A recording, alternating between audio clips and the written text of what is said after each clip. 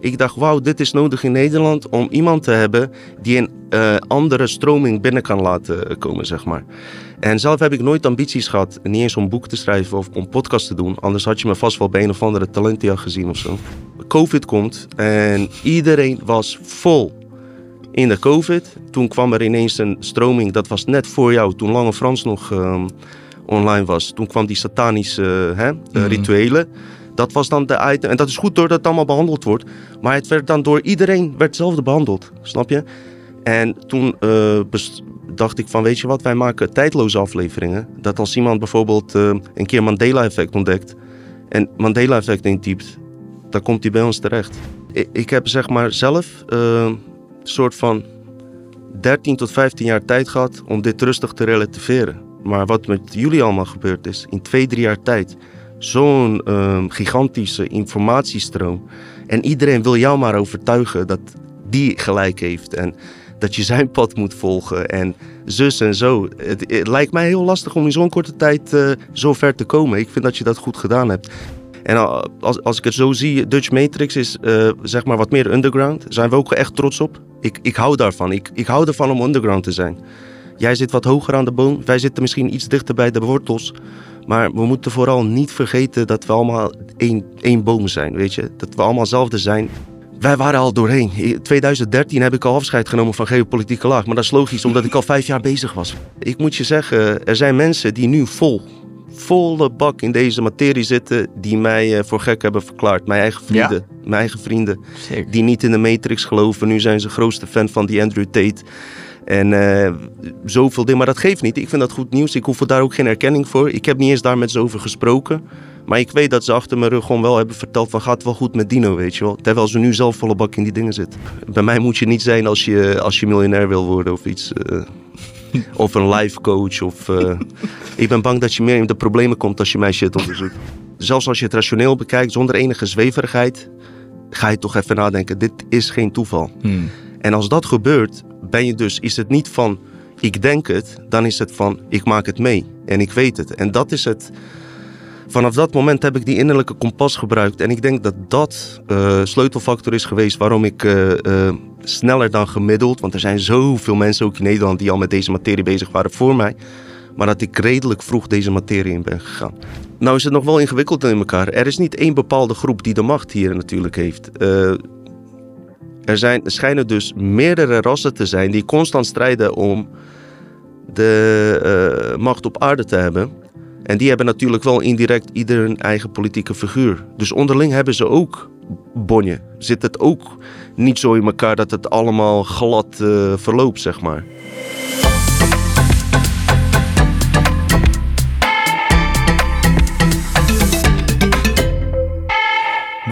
Welkom lieve vrienden bij een nieuwe aflevering van de Trueman Show. Nummer 100 zoveel inmiddels vanuit de studio in Rotterdam. Met vandaag niemand minder dan Dino Sarac. Nummer 122. Bonjour, Luca. Ja, hou je me gelijk even scherp. Jongens, voor de mensen die Dino nog niet kennen, ik denk dat een grote deel hem wel zou kennen, maar ik ga het toch even doen. Hij is auteur van het boek De Hack van de Matrix. Ook een Engelse variant van ligt er ook. Binnenkort komt er een nieuw boek uit, daar gaan we vast over praten. Hij is podcast-host van de podcast De Dutch Matrix podcast, waar hij hele interessante gesprekken heeft gevoerd met hele interessante gasten. Ik volg het en eigenlijk een voorloper misschien wel op veel dingen die wij hier hebben gedaan. Dus onwijs tof dat we hem vandaag in de studio in Rotterdam hebben. Lieve vrienden, voordat we gaan beginnen, jullie doen mij groot plezier door de podcast te delen met jullie vrienden op jullie socials. En op www.truemanshow.com kun je ook een financiële bijdrage doen. Daarmee helpen jullie mij natuurlijk enorm. We beginnen met een normale gesprek en aan het einde gaan we nog wat kijkersvragen doen. Die zijn dan te zien op het Dead Spirit videoplatform.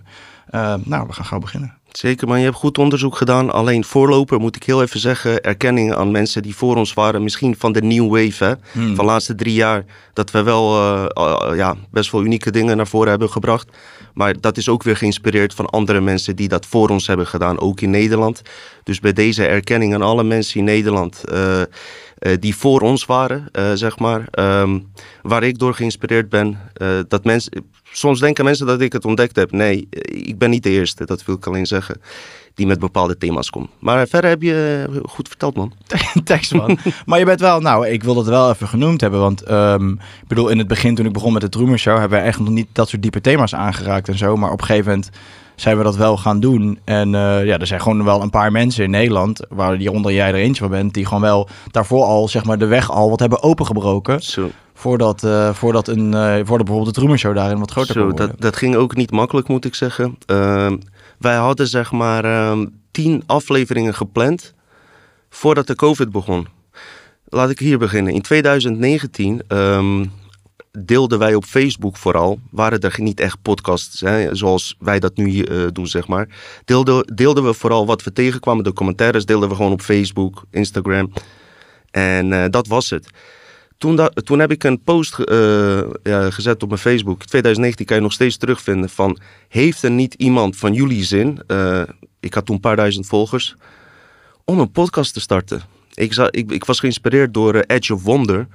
Dat zijn 2 gasten uit Amerika. En ze zien er ook een beetje uit als jij, representatief. Volgens mij is alleen geen knotje, maar dat maakt verder niet uit.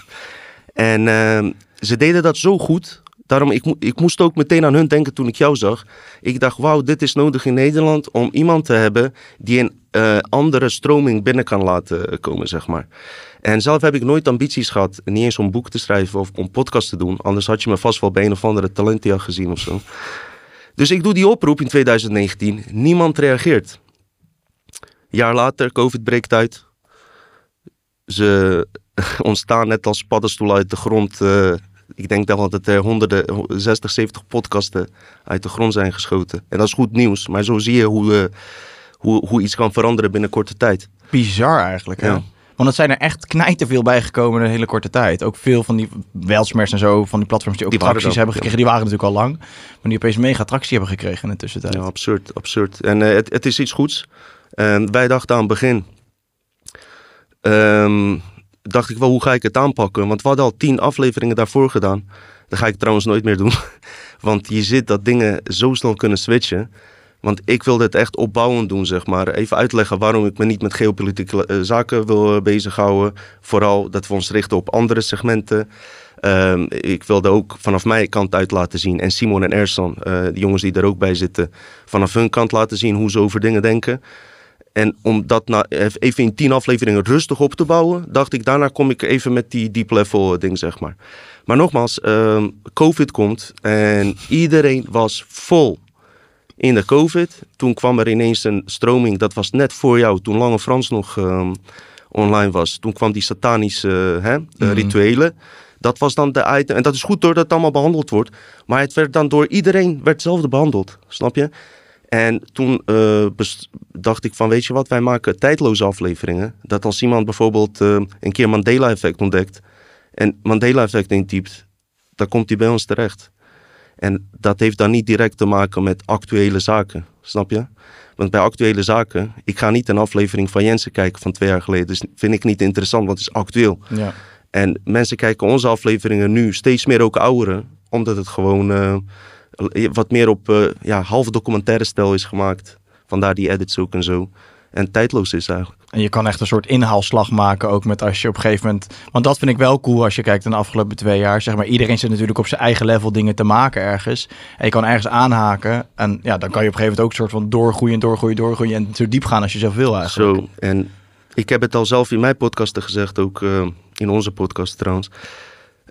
Ik heb zeg maar zelf een soort van 13 tot 15 jaar tijd gehad om dit rustig te relativeren. Maar wat met jullie allemaal gebeurd is, in 2-3 jaar tijd, zo'n gigantische informatiestroom. En iedereen wil jou maar overtuigen dat die gelijk heeft en dat je zijn pad moet volgen en zus en zo. Het lijkt mij heel lastig om in zo'n korte tijd zo ver te komen. Ik vind dat je dat goed gedaan hebt. Maar wat ik jou eigenlijk zou willen vragen is, merk jij nu een verandering nu je in dit level bent met je collega's, dat het misschien anders is nu? Dat ze hier niet echt daarin geïnteresseerd zijn? Want eerst had je natuurlijk met COVID en geopolitieke laag. Maar nu je dit doet, zijn er wat deuren dichtgegaan, zeg maar? Ik weet niet of er echt deuren zijn dichtgegaan. Vind ik wel een goede vraag eigenlijk. Wat ik wel merk is... ik ben gewoon klaar met het hele geopolitieke gebeuren en zo, eigenlijk. Mm-hmm. Het is meer dat ik zelf merk dat ik zoiets heb van ik weet niet man, ik weet niet ermee of ik ben er gewoon klaar mee. En sterker nog, ik voel best wel vaak ook Dus ik denk wat er gebeurt is dat veel mensen wel blijven hangen in dat hele vechtende, in die hele geopolitieke en COVID en weet ik veel waar we het heel tijd nog over blijven hebben. Voor mij, laat ik het zo zeggen, ik kwam op een gegeven moment achter van oké, wow, COVID is 1 laag, maar er zijn echt nog miljard lagen die er nog onder gaan. En ik dacht gewoon thuis, wat heeft het voor mij nog voor nut om over die lagen te gaan praten, terwijl het is echt zo'n afleiding, weet je wel. Terwijl, ja, ik heb het dan liever, ik probeer gewoon naar de bron te gaan of zo. En dan probeer ik, maar ook daar tegelijkertijd wel denken van ja, ik weet niet of ik nu bij die bron ben. Mm-hmm. Maar die zoektocht naar die bron is waar het wat mij betreft om gaat of zo. En dan vind ik het interessant om iedere laag te delen die ik daarin tegenkom of zo, weet je wel. Ik zie het een beetje zo, als ik over Dutch Matrix praat en mensen die vanaf dag 1 bij ons zijn, Mickey van Leeuw van Complot Media, Peter Tonen. Dat waren weinig mensen die het aandurfden om bij ons aan tafel te zitten. Moet je je voorstellen aan het begin van die hele COVID-periode. Omdat ze natuurlijk velen dachten van, dit is zo absurd, die thema's en alles. Daar waren geen openingen voor, snap je? En als ik het zo zie, Dutch Matrix is zeg maar wat meer underground. Daar zijn we ook echt trots op. Ik hou daarvan. Ik hou ervan om underground te zijn. Jij zit wat hoger aan de boom. Wij zitten misschien iets dichter bij de wortels. Maar we moeten vooral niet vergeten dat we allemaal één boom zijn, weet je. Dat we allemaal hetzelfde zijn. Er zijn vertakkingen qua onderzoeken en wat je... Soms ook tegenstrijdigheden en alles. Maar het is allemaal één boom, snap je? En ik hoop eigenlijk in deze aflevering dat we die energie gewoon naar voren kunnen brengen, jij en ik. Ja, man. Om die twee ook met elkaar te verbinden, weet je. Dus... dat is zo. Ik zou het mooi vinden als mensen als we dat kunnen overbrengen naar mensen. Want voel je dat het te veel versplintert?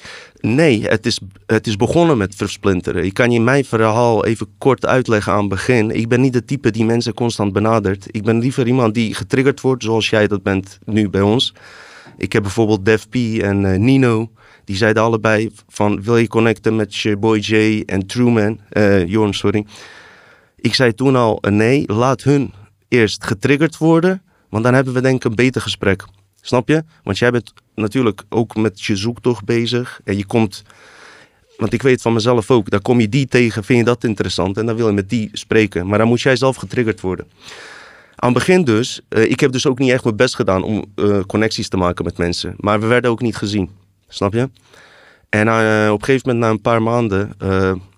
Na 2-3 maanden nadat we die podcast hadden, dacht ik, weet je, ik heb nu een paar afleveringen gemaakt om gewoon mensen duidelijk te maken waarom ik die geopolitieke laag, waarom ik het nut niet ervan inzie om me te veel daarmee bezig te houden. Natuurlijk hou ik het in de gaten, maar om te laten zien inderdaad dat er weliswaar grotere krachten en machten achter de schermen bezig zijn dan dat wij zouden denken. En sterker nog, ik denk dat dat zeker beter gedocumenteerd is dan die hele COVID zelf. Daar komen we straks op terug. Weinig reactie nogmaals. Na een 4-5 maanden dacht ik, weet je wat, ik begon al te schrijven aan mijn tweede boek en ik begon met Operatie Paperclip. Ik dacht, ik had toen 30-40 bladzijden, dus ik zei, weet je wat, in plaats van dat boek doe ik een pauze in. Ik maak gewoon van deze 40 bladzijden maak ik een podcast. Zonder enige verwachting, binnen een week 100.000 views, wat absurd is voor deze thema's. Kijk, ik begrijp wel als jij hier met een of andere COVID-deskundige zit, dat je zo 500.000 haalt. Maar Paperclip, UFO's, aliens, occulte groepen, nazi's. Binnen een week 100.000, van 2000 volgers naar 10.000. Ineens gingen de deuren open. Ineens allemaal sollicitaties. We willen bij je komen. En in die tijd werden we volgens mij ook niet echt geband met algoritmes, weet je wel. Dat was net daarvoor nog. Volgens mij was dat net voor jouw tijd. En toen kregen we wel inderdaad wat meer openingen. Daarna Peter Tonen, die werkt bij Café Welsmerch. Ik kwam bij Welsmerch, interview doen.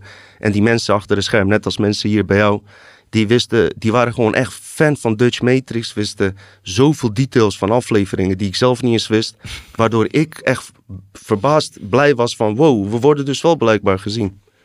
En dat was goed nieuws. En toen zijn de deuren open gegaan.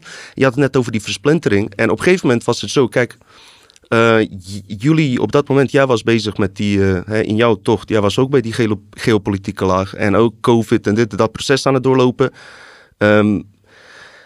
Wij waren al doorheen. In 2013 heb ik al afscheid genomen van geopolitieke laag. Maar dat is logisch, omdat ik al 5 jaar bezig was, weet je. Dus ik moest het wel terughalen voor dit boek, die eerste boek. Maar ik begon connecties te leggen met mensen die er wat dieper in zaten. Dus op een gegeven moment kwam Chris van den Ende bijvoorbeeld, even een voorbeeld. Hij is van Hart voor Humor. Hij is dan wel een comedian. Maar ik ontdekte dat die gozer zoveel wist. Wat hij niet eens voor de scherm vertelde. Echt wat je op Gaia zit, hè, wat jij weet. Maar ook echt dingen die ik behandel. En bepaalde mensen waar ik gewoon een klik mee had. Waar ik dacht van hier zit het mee goed. Hebben we het eigenlijk uitgebouwd. Waardoor het onbewust eigenlijk een soort van underground Dutch Matrix.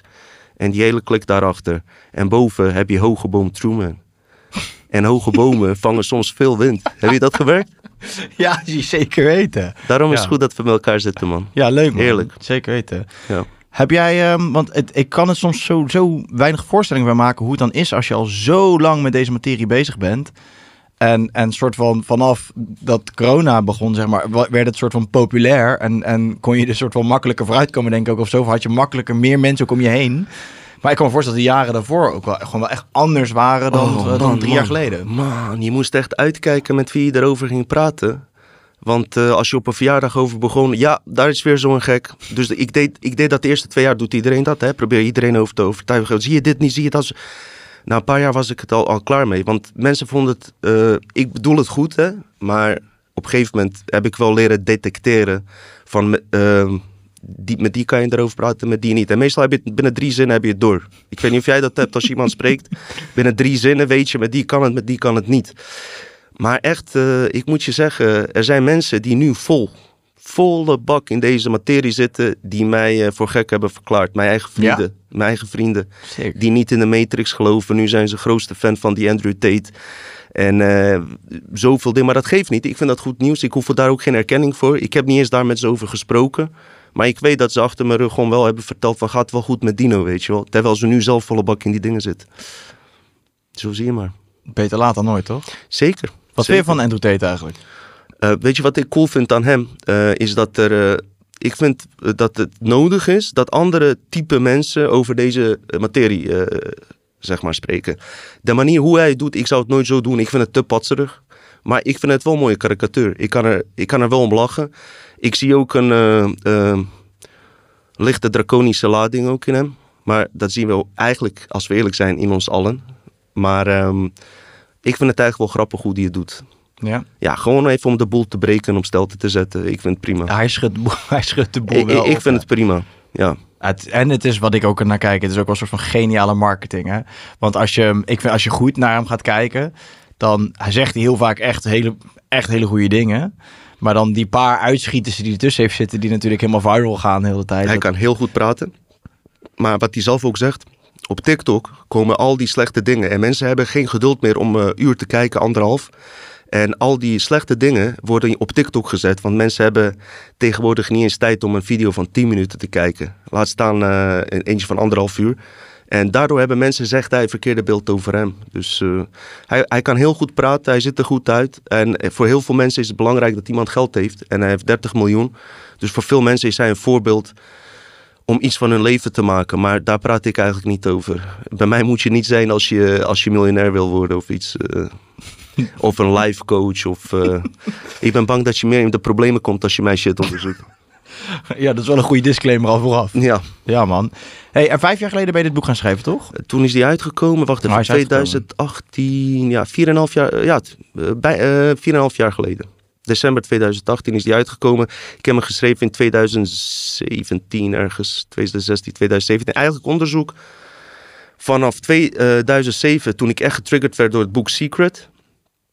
Onderzoek wat ik heb gedaan. Op een gegeven moment, net wat ik zei, dacht ik, heb ik wat complot onderzocht. Was ik er ook klaar mee. Ging een beetje kwantumfysica onderzoeken. En ik dacht, als ik die thema's een beetje bij elkaar breng, zou ik een boek kunnen schrijven. Uiteraard ging er weer 2 jaar voorbij. En toen kwam die uit. Maar de inspiratie en de grootste trigger was voor mij het boek The Secret. En dat was in 2007. Toen ging bij mij, toen ik een keer thuis kwam, ik zag dat boek liggen. Mijn moeder had het voor mijn zusje gekocht eigenlijk. En ik las nooit boeken. Ik was door de weekse dag standaard dingen rondhangen met je vrienden, noem maar op. Ik zie dat boek liggen en bam, meteen alsof je verliefd wordt, zeg maar. Toen jij Isa voor het eerst zag. Bam. En Ik ga in dat boek direct dus lezen, terwijl ik nooit boeken lees. Ik las de helft al uit. Maar het absurde was, ik werd verliefd. Niet op een persoon, ik werd verliefd op het leven. En mijn hele leven lang heb ik altijd ondergevoel gehad, er klopt iets niet aan deze fucking realiteit. Maar het systeem, je omgeving, iedereen doet er alles aan onbewust om je te vertellen dat het zo is en dat je daar vrede mee moet hebben. Toen ik dat boek zat, dacht ik, oh wow. Dit lijken wel een soort van cheats. Een soort van geheime cheats die we blijkbaar niet mogen weten ook. Want er zit een heel klein complotlaagje in The Secret aan het begin. Dat die kennis wel verborgen lang is gehouden. Vandaar dat complot later in ging. Maar het absurde is dat er iets in mij open ging wat ontgrendeld is in deze matrix-realiteit. En dat zijn wij nu ook aan het doen eigenlijk. In deze matrix gaan we straks dieper op in. Die staat voor, van de originele designers waar we het straks over hebben, die staat voor 99% eigenlijk uitgeschakeld. En wij ontgrendelen, bitcoins minen, zo kan je het ook misschien vergelijken, door het over te hebben, bewustzijn, kwantumfysica open te gooien. Waardoor het open gaat en iets in beweging wordt gebracht. En dat was bij mij echt bij The Secret. Dat was absurd. Ik natuurlijk heel enthousiast tegen iedereen vertellen. Al mijn vrienden hebben dat boek ook gelezen. Nou, een groot deel ging erin mee. En een ander deel voelde er niks bij. Maar een ogenschijnlijk onschuldig boek, toch eigenlijk? Eigenlijk wel, maar ja, eigenlijk wel. Ja, ze waren bij opera. Het was heel commercieel. Precies. Ja, maar dan toch wel dat je triggert op zo'n diepe laag ergens. Ongelooflijk. Echt sick. Maar dat is eigenlijk de inspiratie geweest voor het schrijven van dit boek? Nou, The Secret was eigenlijk de trigger om echt dingen te gaan onderzoeken. Want ik werd onderdeel van dat boek. Ik werd de hoofdrolspeler van dat boek. De Trueman. De Neo. Zo voelde het. Snap je? Dag later nadat ik dat boek las, reageerde het universum echt ook op mij. Dus je denkt aan iemand die je lang niet hebt gezien. En die komt dan ineens in een vrachtwagen rijden met belettering Matrix erop. Lang niet. Ja, ik wou jou gisteren. Ja, ik dacht ook toevallig aan jou, weet je wel. En nou, dat kan 1 of 2 keer gebeuren. Maar als het 20, 30 keer gebeurt, elke dag. Zelfs als je het rationeel bekijkt, zonder enige zweverigheid, ga je toch even nadenken. Dit is geen toeval. En als dat gebeurt, is het niet van, ik denk het. Dan is het van, ik maak het mee. En ik weet het. En dat is het. Vanaf dat moment heb ik die innerlijke kompas gebruikt. En ik denk dat dat sleutelfactor is geweest waarom ik sneller dan gemiddeld, want er zijn zoveel mensen ook in Nederland die al met deze materie bezig waren voor mij, maar dat ik redelijk vroeg deze materie in ben gegaan. Complotten waren al bekend, eigenlijk loose change. Michael Monroe, volgens mij heet hij, had al een hele interessante docu over 9/11 gemaakt. Maar op dat moment was ik jong, feesten en alles. Maar ik wist donders goed dat dit niet oké was. Want toen die 9/11 gebeurde, ik kwam thuis. En het eerste wat mijn vader zei is van, ik geloof dit niet. Ik zeg, waarom niet? Wauw. Ja, mijn vader zegt, Bin Laden heeft, als je goed luistert naar wat Bin Laden heeft gezegd als een reactie. Hij zei, ik heb het niet gedaan. Maar degenen die het gedaan hebben, alle lof voor hun. Dus mijn vader zegt, weet je hoe trots Bin Laden zou zijn als hij het wel had gedaan? Dan was hij de grootste held daar geweest. Dan had hij het van alle daken geroepen. Maar dat heeft hij niet gezegd. Maar ook toen ik dacht, zoals mensen nu over mij denken, ja pa, je hebt net oorlog meegemaakt, je zit in je... Maar toch bleef het hangen, weet je wel. En later kwam die documentaire. Ik liet het altijd achterliggen totdat ik David Icke ontdekte. En die bracht eigenlijk kwantumfysica, Secret en die complotten bijeen. Door de welke was het nou? Zijn lezing van Human Race Get Out of Your Knees of zoiets. Oh, die was zo absurd. In die tijd was YouTube zeg maar echt vrij. Dus toen konden we echt vrij doen wat we wilden. Eigenlijk hebben complotten David Icke en Alex Jones naar mijn idee YouTube video afdeling gewoon ook echt groot gemaakt. Ja, dit denk je. Ja, maar het is ook logisch. Want waar kon je anders deze dingen kijken? Op tv niet. Ja. Dus als je zoiets op YouTube ziet, wat je nergens ziet, ja, dat trekt gewoon miljoenen mensen aan. Je praat echt over 200, 300, 400 miljoen views. Hè? Ja. Absurd. Ja, veel van dat soort social media kanalen waren in het begin niet zo heel slecht, totdat ze met een tengels eraan gingen komen en alles gingen dichtknijpen en zo. Klopt. Denk je dat, want daar ging ik even op aan toen je dat zei, maar denk je dat de oorlog zeg maar in jouw familielijn een rol heeft gespeeld in dat je ergens de matrix sneller doorzag of zo? Ik ben sowieso gewend aan corruptie en dat soort dingen. Mijn vader runde 2 hotels en 1 casino in Bosnië. En daar kwam van alles over de vloer, weet je. Wij wisten ook dat eerste 2 jaar, wist hij ook door geheime speciale diensten die daar logeerden in die hotel. Die zeiden de eerste 2 jaar komt hier geen oorlog. Dus toen, de eerste 2 jaar waren wij in Bosnië gebleven, terwijl iedereen gevlucht was. Ik zeg, pa, je laat ons hier. Hij zegt, nee joh, er gaat niks gebeuren joh. Dit is allemaal schijn. Ze gaan eerst daar oorlog voeren, daarna komen ze pas hierheen. Ja, hoe weet je dat? Ja, bam, bam, bam. Hij legt dat mijn moeder natuurlijk uit. Ik was 7 jaar toen, maar ik hoor het wel. Plus hij zei, ze zijn betonnen bunkers aan het bouwen. Waarom bouw je betonnen bunkers? Omdat de lijnen al, de grenzen waren bepaald, alles was al geregeld. Ik vond het trouwens echt dapper van hem dat hij dat deed. Want voor hetzelfde geld had hij geen gelijk, waren we de lul. Daarna kwam iedereen terug die dacht dat de oorlog afgelopen was. Toen zei mijn vader, wij gaan nu weg. Want nu gaat het echt beginnen. En bleek ook zo te zijn. Sick. Dus misschien dat dat daar enigszins mee te maken heeft gehad. Nou, ik kan het me gewoon heel erg voorstellen als je gewoon uit een land komt waar oorlog is gevoerd en zo. Dat je sowieso al heel anders moet kijken naar overheden en naar alles wat daar gebeurt. Dat je al een soort van gezonde scepsis hebt ten opzichte van overheden. En dat je dan ook al, kom je naar Nederland, dat je dan ook wel denkt van, mwah, ik weet niet of ik alles in één keer zomaar serieus ga nemen van wat iedereen zegt. Jij moet dat ook weten hier. Ik praat wel eens met mensen van justitie. Echt hoge niveau, zeg maar. Die zich gewoon kunnen vinden in bepaalde dingen. Als het gaat om complotten, corruptie en dat soort dingen. Dus ook daar wordt daar veel openlijk over gepraat. Daar heb je gewoon een grote kans dat je in een restaurant komt. Want bij ons zit iedereen toch wel wat meer door elkaar heen. Dus als je in een restaurant ziet aan een tafel, heb je best kans dat je aan één tafel gewoon een crimineel maffia hebt. En daarnaast gewoon een politicus en een rechter die elkaar gewoon kennen. Ook omdat ze uit dezelfde buurt komen. Niet per se omdat ze samenwerken of wat dan ook. Je hoort veel dingen. Ik heb daar ook dingen gehoord dat ik denk van we zijn op de goede weg, jongens. Die ontkennen echt niet. Ik heb er wel een paar dingen gewoon over gehad. Die zei ja, zo gaat het gewoon. Dus is het altijd gegaan. Ja. Bepaalde zaken die dus de gemiddelde persoon in Nederland of ergens anders niet aanneemt. Ja, Nee. ik dus wel. Hey, zullen we even over je boek gaan hebben eigenlijk? Vind je dat leuk? Als jij dat wil, gozer, prima. Ik heb nog hele andere, interessantere dingen. Dat boek is van 5 jaar geleden. Prima, is goed. Maar ik heb nog heel interessant. Maar jij zei dat we het ook we hebben de tijd, kunnen man. uitstrekken. Dat is ook zo, man. Ik heb zo druk gehad. Ik zit nog een beetje gehaast in mijn hoofd. Is goed, Trueman. Ga maar. Wat wil je weten? Nou, ik dacht, het is wel tof. Want het is je eerste boek, toch? Wat je geschreven hebt. Eerste boek, man. Wat verwacht je? Dat ik 5, 6 boeken al... Volgens mij heb je genoeg energie om dat er allemaal uit te pompen. Nou, niet meer. Maar ik dacht, misschien is het wel leuk om gewoon even te doen. Want het vat wel een beetje samen, in ieder geval op een bepaalde laag, hoe jij de wereld ziet, toch? Ja, ik kan je vertellen wat mijn insteek was. Ik dacht, oké, luister, ik wil een boek schrijven. Ik ben onwijs een fan van David Icke. Ik vond alleen bij David Icke, ik was in 2014, 15, heeft hij een gigantisch grote lezing gegeven. In Amsterdam Arena of zo. Ik weet niet wat. Nee, in de rij, ja. Wat we trouwens opviel, dat daar echt gewoon absoluut geen wappies, wat mensen wappies noemen, kwamen. Hele nette zakenmensen met dikke auto's kwamen eraan. Maakt verder niet uit hoe je eruit ziet. Alleen dat idee dat er alleen gestoorden daar komen is dus niet waar. Maar wat ik dus miste is het einde. Het had wat meer positiviteit aan het einde gemogen. Maar ja, goed, dat is zijn segment en ik ben hem dankbaar en alles. Ik dacht, als ik een boek schrijf over deze dingen, wil ik sowieso geen herhaling van Marcel Messing of David Icke hebben.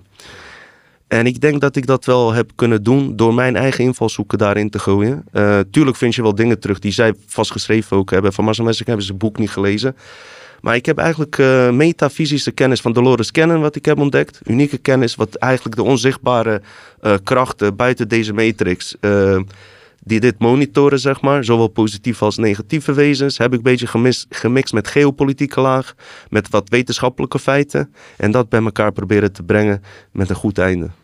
Want dat is wel dat goede einde. Bij Ike mis je dat inderdaad wel vaak. Ja, maar dat merk je ook in zijn hele energie en zo. Dat hij dat vaak ook wat minder positief in de wedstrijd Misschien is zijn taak gewoon dat wat hij doet. Weet je, en klaar. En misschien zijn wij er om misschien wat meer extra toe te voegen daaraan. En na ons komen weer andere mensen. Dat denk ik ook, man. Dus, maar in ieder geval, de hack van de Matrix. Eigenlijk, dat tweede boek waar ik het ook straks over wil hebben, zou misschien, dingen die ik daarna ontdekte, zou misschien betere titel zijn voor mijn tweede boek zelfs. Want de hack, die naam kwam ook van David Icke. David Icke heeft zoveel interviews die wij nog niet hebben gezien, die verwijderd zijn van YouTube. Maar er was een interview, een jonge gast interviewde hem over hoe hij aan zijn informatie kwam. En hij zegt, op een gegeven moment loop ik ergens en ik zie een rots En ik raak die rots aan en informatie komt via die rots naar binnen. En ik kreeg gewoon een upload. Of een download. En ik zag het in. En ik schrijf, en hij deed daar dan iets mee. En hij zegt, dat was de hack. En toen dacht ik, wauw, dat is eigenlijk best wel vet gezegd. Want eigenlijk is alles opgesloten, hè? Vergrendeld zoals ik net zei. Hij heeft die rots gezien, hij heeft iets ontgrendeld, daar informatie uitgehaald. Dus eigenlijk dit Matrix heeft hij een soort van, gehackt dan op dat moment. Zo kwam ik ook op de naam de hack van de Matrix eigenlijk. Daaruit geïnspireerd. Het is wel echt door Ike geïnspireerd. In ieder geval door... Nou, ik noem wel 50, 60 namen hoor. Dus David de Icke, eigenlijk heb ik zijn werk vrijwel niet gebruikt. Juist omdat ik fan van hem ben. Want je gaat geen kopie doen van iets anders. Ja. Dus eigenlijk zijn het... Nikola Tesla staat er uiteraard in. Dolores Cannon, metafysische kennis, vind ik ook heel, heel boeiend. Omdat er heel veel dingen worden verteld in een hele uitgebreide vorm. Zoals kwantumfysica wordt veel breder uitgelegd via metafysische kennis dan wetenschap op Universiteit Delft. En het vage is dat dingen die daar worden verteld 4 jaar later door de Universiteit Delft ontdekt worden. Dus dat is absurd. Wat staat er eigenlijk nog meer in? Ik begin met natuurlijk... kijk, als je het nu vertelt, is het niet meer bijzonder. Dus Joris Demming staat er ook in, volgens mij. Bilderberg Groep, MK Ultra, Rockefellers, Rothschild. Die hele mikmak, wat eigenlijk de laatste jaren waar iedereen mee bekend is. Je moet zo zien, toen dit boek net uitkwam, waren er niet zoveel mensen mee bekend. Nee. Nu is het een ander verhaal natuurlijk. Dus dit is eigenlijk een basisboek nu geworden. Soort van, voor mensen die net starten. Zo zou ik hem kunnen omschrijven. Maar heel duidelijk geschreven. Maar je gaat verder dan alleen maar de Bilderbergs en de Rockefellers. Ja, dat is dus hoofdstuk 1. Ja. Hoofdstuk 2 was de conclusie van hoofdstuk 1 was de vraag van waarom doen ze dit allemaal? Waarom doen ze dit ons aan? Zou het kunnen dat wij iets bezitten in onszelf wat hun niet hebben? En toen ben ik naar de Secret en kwantumfysica gegaan in kracht van creatie. Vervolgens ben ik de Matrix ingegaan. Want als je kwantumfysica onderzoekt, kom je bij Matrix in. Dat alles energie is en een frequentie. Dus na hoofdstuk Matrix komt nog iets van een beetje Ancient Aliens-achtige dingen. Van, hé, maar luister, waar komt deze kennis vandaan? Is er wel eens wat kennis van vroeger hier geweest? Hier gebracht? Het had allemaal connecties met elkaar. In ieder geval aan het einde was bij mij, bij dit boek, was een soort van waar ik toen in stond.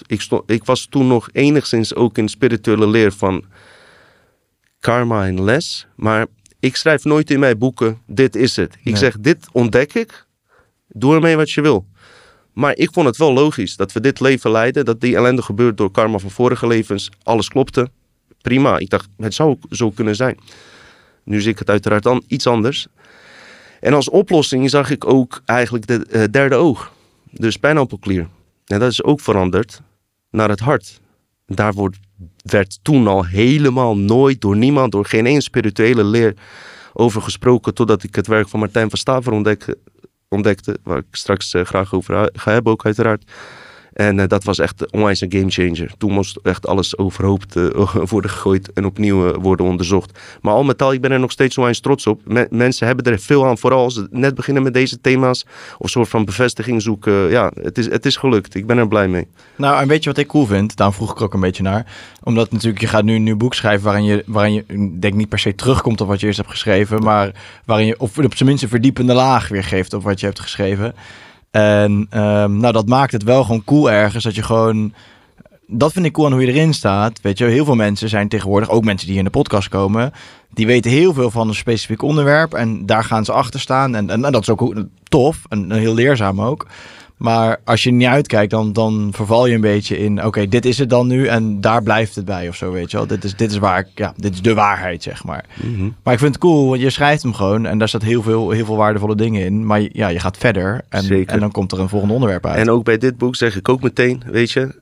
Het is wat ik onderzoek, dat deel ik. Ik ben me heel goed van bewust dat we maar misschien 5% van onze vermogen hier kunnen gebruiken... Dus de echte waarheid zal je op dit moment ook niet kunnen ontdekken. Waarschijnlijk zal het zo zijn als we echt ontwaken. Dat we zeggen van oké, hier zat ik een beetje anders. Je kan nu geen absolute waarheid verkondigen. Dus zeg ik ook bij het tweede boek alvast niet. Maar daar komen wel dingen in die bijna met niemand resoneren, zeg maar. En dat maakt het juist misschien interessant. Ja. Ja. En wat wil je het hebben over je tweede boek? Wat jij wil, gozer, het is jouw show, hè? Dus ja, is goed. Even kijken. Net wat ik al zei voordat we starten. Met de Hek van de Matrix ging alles echt heel vlot. Maar met dit boek... ik zei net toen ik The Secret las, dat het veld ging reageren, zeg maar. Met dit boek ging het veld ook reageren, maar niet van positieve krachten, zeg maar. Ik werd, en dat moet jij voelen ook, een soort van tegengewerkt, dat je echt duidelijk doorhebt, dit is geen toeval, ik word hier zwaar bewust tegengewerkt. En dat boek gaat eigenlijk over, door wie word je eigenlijk tegengewerkt. Dus eigenlijk gaat het erover, over heel veel dingen. Maar vooral over onzichtbare krachten. Dus waar iedereen stopt. Hè? De meeste mensen hier ook denken, ook in de podcasten denken...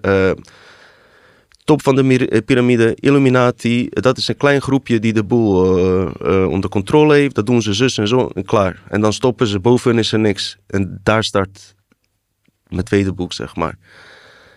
Ik noem 1 keer Illuminati en Kabal op alleen in relatie tot dat ze de deuren hebben opengezet voor die entiteiten. Om dit te doen. Het is iets meer op een militaire basis. Ik noem het militair kabal. Eigenlijk is dat geen goed woord, maar ik probeer mensen van die geopolitieke lagen ook een beetje in mee te trekken. Waar pacten mee gesloten zijn, man. Met buitenaardse entiteiten. En ja, mensen zeggen, heb ik wel eens horen zeggen, ja, ik onderzoek die dingen niet. Het heeft niks met de realiteit te maken waar ik nu in leef. Ik kan je vertellen, het heeft alles te maken met de realiteit waar we in leven. En dat kan ik straks onderbouwen met feiten, met documenten, met onderzoeken die beter onderbouwd zijn dan die hele COVID-agenda. Dus ik vind het heel vreemd dat mensen dit niet, ook dus in de alternatieve wereld, niet durven aan te kijken. Terwijl er zoveel documentatie, zoveel verwijzingen, insiders die erover spreken, die gedocumenteerd zijn, die net voor hun dood testimonie afleggen. En eigenlijk begint het, ik noem het de droomstaat van controle, heet het boek. En dan subtitel versmelting van feit en fictie. Eigenlijk beland je in een soort ook, ja, soort science fiction filmachtig. Want je denkt van, dit kan toch niet? Maar toch spreken er bepaalde mensen over. Sorry. Nou, Operatie Paperclip is iets interessants, omdat dat eigenlijk in mijn onderzoek, daar ontdekte ik eigenlijk die versmelting van feit en fictie. Hoe onderzoek ik dingen? Ik heb mijn innerlijk kompas en ik zie iets, bam, ik ga daarin tegen. Net als jij nu waarschijnlijk had, hey, ik ga met Dino, weet je, dit resoneert nu met mij. Kruispunt met bewustzijn, break-even point komt, bam, en we zitten hier. Zo heb ik dat dus ook met andere mensen die ik onderzoek. Tientallen getuigen, officiële getuigen, bevestigen het verhaal wat ik straks ga vertellen. Ik heb er tientallen in onze podcasten behandeld en er zijn er nog honderden die ik niet heb behandeld. Maar ik neem nu even eentje als voorbeeld, om niet al te ver uit te wijden. William Tompkins, dat is een Navy insider die een hele boekje heeft opengetrokken over interacties met buitenaardse entiteiten in black budget ondergrondse projecten. Operatie Paperclip, High Jump, al die dingen die wij al onderzochten, heeft die man bevestigd, plus uitgebreid in zijn boeken Selected by Extraterrestrials, deel 1, en na zijn dood kwam deel 2 uit. Nou, ik weet niet hoe mensen in het algemeen onderzoek doen, maar toen je COVID ging onderzoeken, waarom ging je het geloven? Is toch omdat heel hooggeplaatste artsen hele andere meningen hadden dan mainstream artsen, toch? Toch? Hier is exact hetzelfde het geval. Deze man is dus gedocumenteerd. Toen, net voor zijn dood, vertelt hij gewoon absurde dingen die gewoon op een science fiction film lijken. Hij was jonge kind in Californië, 7, 8 jaar. Hij had een heel goed fotografisch geheugen. Op een gegeven moment liep hij met zijn vader door de boulevard. Ziet hij een marineschip van de Navy. Die kwam dus omhoog. Maar hij heeft een heel goed geheugen. Dus hij komt thuis. Hij tekent hem exact na. En daar wordt een mini-replica van gemaakt. En die werden dan in die winkels verkocht. Op een gegeven moment loopt er een marinier, een hooggeplaatste marinier. Die zit zijn schip daar. Maar die was zo gedateerd overgenomen dat zelfs de geheime afweergeschut erbij zat. Wat niet de bedoeling was dat mensen het wisten. Dus die was in paniek geschoten. Hoe de fuck komen jullie hier aan? Toen zeiden ze, kleine jongen William Tompkins, maar we willen hem leren kennen. ontdekten ze dat hij zo ver daarin was, dat hij daar in denktanks werd geplaatst. Voor allerlei projecten op een hele jonge leeftijd al. Op een gegeven moment, ik ga even een paar stappen verder, moest hij ineens interplanetaire schepen maken van 2 kilometer lang. Moest hij schetsen van maken. Nou, ik denk, dat is vreemd, dat is nogal groot, weet je wel. Nou, en toen gebeurden er absurde dingen. Inmengingen van entiteiten dus, die midden in die black budget projects waren, waar niemand tussen kwam. Ineens 2 hele mooie Nordic dames, blonde vrouwen komen binnen met hoge hakken, korte rok. Ja, dit klinkt ongelooflijk als je zo hoort, hè. En als zij bijvoorbeeld met zo'n schip bezig waren, kwamen zij gewoon met bepaalde tips om het sneller af te hebben. En iedereen dacht van, wie zijn hun? Hoe komen ze hier binnen? Dat soort vage dingen speelden zich af. Onder andere moest hij dus ook operatie Paperclip documenten voor zijn generaal Trudeau, volgens mij. Ik ben even de naam kwijt. Volgens mij is het iemand anders. Moest hij overbrengen naar iemand anders. Gingen die erin kijken en toen ontdekte die hele absurde dingen. Inderdaad, dat die nazi's echt UFO's hadden gebouwd. Nou, CIA heeft dat al vrijgegeven. Dus ook een feit.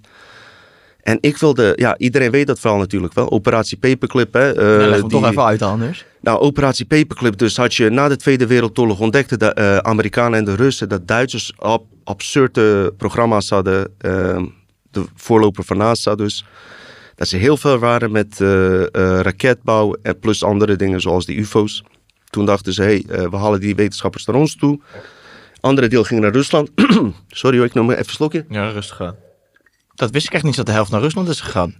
Ja, ik weet even de naam niet van die operatie. Vandaar dat Rusland en Amerika de enige 2 ook waren die... Met een space program. Juist. Jo. Alleen van Amerika heb ik het wat meer onderzocht. En trouwens, hetgene wat ik nu vertel wordt ook bevestigd door Russische generaals. Dat over Amerika. Over zichzelf laten ze niet veel vrij. Maar dat over Amerika vertellen ze er openlijk over. Dat dus gebeurde omdat ze absurde technologie hadden. Nou, de meeste mensen stoppen daarbij. En ik dacht, hoe kan juist Duitsland van alle landen op de wereld, hoe kunnen zij dan daarover beschikken? Nou, ging verder kijken en ook door William Tompkins bevestigd. Er was een vrouw van Frill Society, onderdeel van Tool Society, die heet Maria Oresic. Ook zo'n Noordic vrouw waar ik het net over had. Van haar schijnt het ook te zijn dat ze eigenlijk niet aards was, maar ze lijkt gewoon helemaal compleet op ons. Gewoon een knappe vrouw. Die kon dus channelen. En nazi's waren al zo en zo met die channelings bezig. Deuren openen, projecten. Munich de Vijf deden dat volgens mij. De deuren openen om contacten te leggen met interdimensionale wezens. En van nazi's weten we ook allemaal. Even kijken. Film Indiana Jones. Heel veel occultisme komt terug bij de nazi's. De teken van nazi's, die hakenkruis, is eigenlijk van Tool Society. Die hielden zich daar gewoon mee bezig. En op een gegeven moment zeiden ze... hoe ging het nou? Even kijken. Oh ja. Maria Oresic werd uitgenodigd door Rudolf Hess, een hooggeplaatste nazi. Van, kan jij iemand channelen die overleden is? Dietrich Eckhart heet die gast. Die was overleden, die zat bij de Tool Society. Kan je hem naar voren halen? Want ze geloofde het eigenlijk niet. Zij gaat zo zitten... Zij gaat helemaal raar met haar ogen bewegen. Zij vond het ook vreemd, die Duitsers. En inderdaad, die man komt dus binnen. In haar en hij begint te spreken. Terwijl hij aan het spreken is... werd dus... Die man spreekt via haar. Jij volgt het nog, hè? Mm-hmm. Kwam er een entiteit en vroeg of die er doorheen kon komen. Nou, dat bleek een Anunnaki-entiteit te zijn...